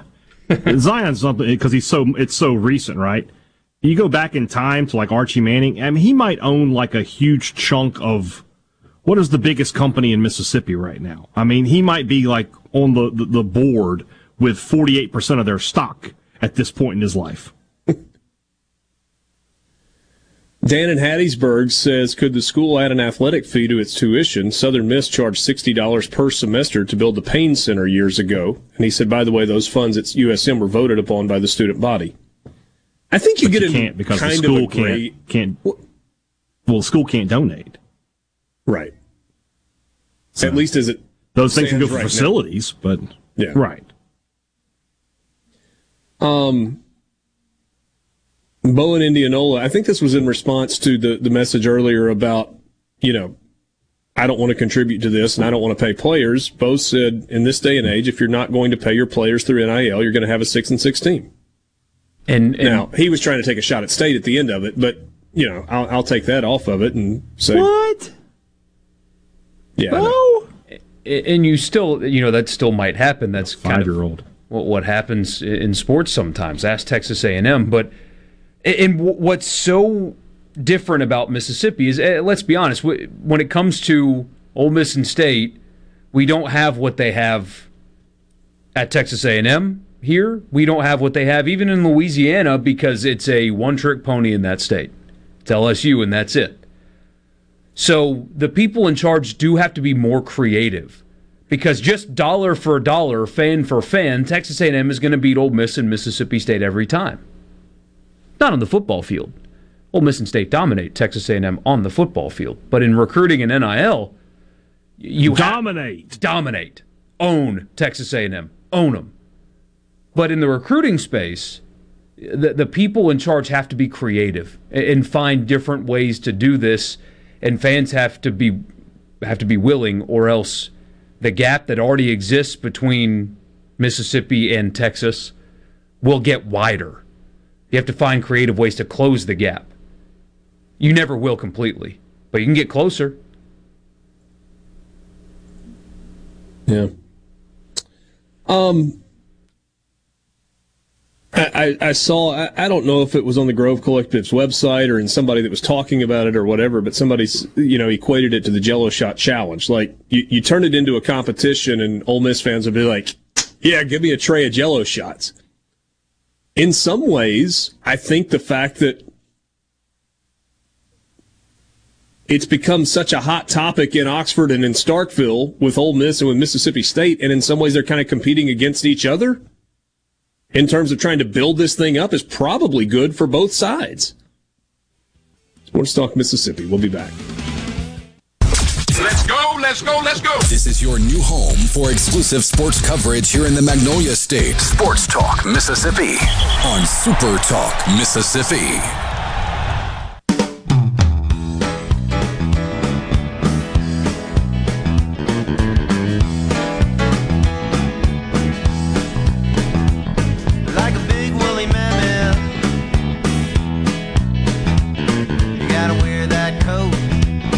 Middays with Gerard Gibbert and Sports Talk Mississippi will be in downtown Starkville tomorrow. They'll be talking everything Starkville as these shows come to you live. Michael Borky and Brian Haydad will be there tomorrow. And if you're in the area, stop by and say hello. They'd love to see you. And as we mentioned yesterday, Dr. Mark Keenum will join us at the top of the 4 o'clock hour. Okay. And while we would love to talk about some of the great things going on in Starkville with him, I feel like there are more pressing issues, and we will talk to him about that on tomorrow's show. During National Family Caregivers Month, be sure to visit aarp.org/ms or the AARP Mississippi Facebook page to find info and resources to help you on your caregiving journey. Don't forget tomorrow night, from 10 until 11:30, you've got the high school football scoreboard show from Mississippi Farm Bureau Insurance Companies.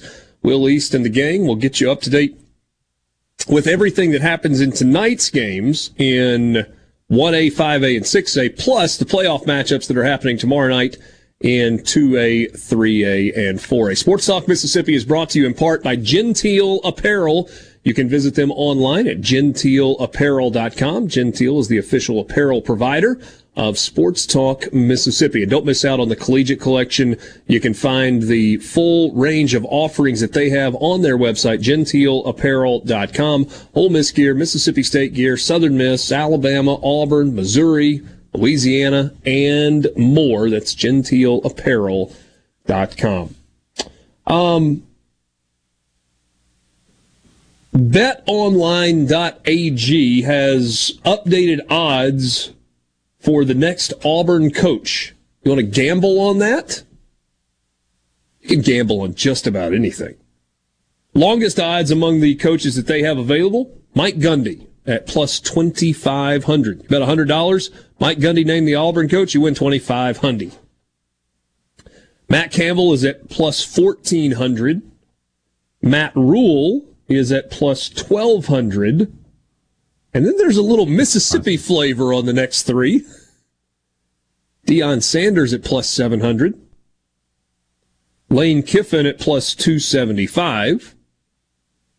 Liberty head coach, another guy that used to coach in the state of Mississippi, Hugh Freeze at plus 250. And Jeff Grimes, the offensive coordinator at Baylor, currently an assistant on Dave Aranda's staff, at plus 100. He is the odds-on betting favorite at this point to become the next Auburn coach.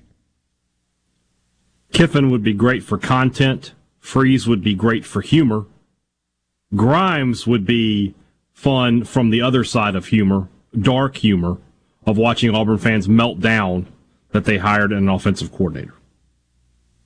And I've been trying to keep up with Auburn media and stuff, and you don't take gambling odds on coaching searches that seriously.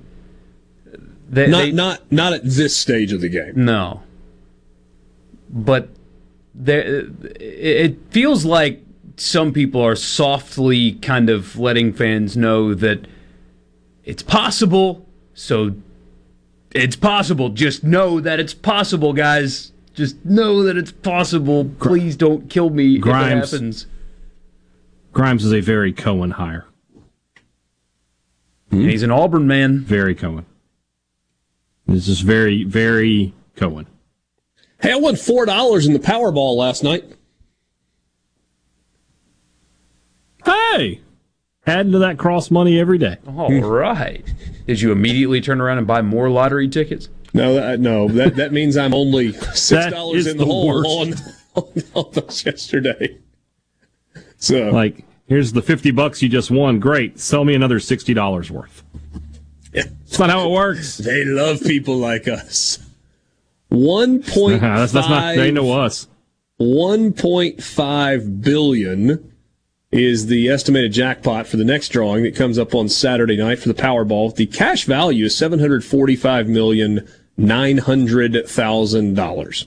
You would never see me again. You're that guy, huh? I'd win. I'd send an email. Borky, hold on a second. You would never see me again. You say you'd never see me again when we talk about like a $2.5 million jackpot. It's true. Yeah. We'd definitely see him again for $2.5 million because he might move away, but he's probably coming back to an Ole Miss game at that point. I would. You're going to come back for a game. No, if honestly, if I won $2.5 million, I would keep working for a bit and let that, give that to a financial guy and let him make that money grow for me until I could then disappear. Mm-hmm. 2.5's not enough to disappear. It can be enough to disappear later. Down the road. Yeah. Yeah. 8% annual return, which is very conservative. Compound interest, that money doubles every 8 years. Yeah. So you work for 24 more years, Borky, and then you'd have what? 2.5 to 5 to 10. That'd be $20 million 24 years from now. That's disappear money. You could retire at 50. Oh, yeah. It'd be good. Thanks for being with us. Fun afternoon. We'll wrap up the week tomorrow. Michael Borky and Hey Dad will make their picks. It'll be a Polk's Food Friday. Bruce Marshall will stop by and more. Thanks for being with us in the Pearl River Resort Studios. Good night. Oh, it's incredible! Are you a business owner looking for help with HR benefits and payroll? MWG Employer Services offers a wide range of services and can create a custom plan that fits your needs and budget. I was so overwhelmed with HR stuff. MWG Employer Services took all the stress out of it and even set up my payroll. I couldn't be happier. MWG Employer Services is here to help you succeed. Call us today at 601-206-7966 or go to MWGEmployerServices.com. A SuperTalk Mississippi media production.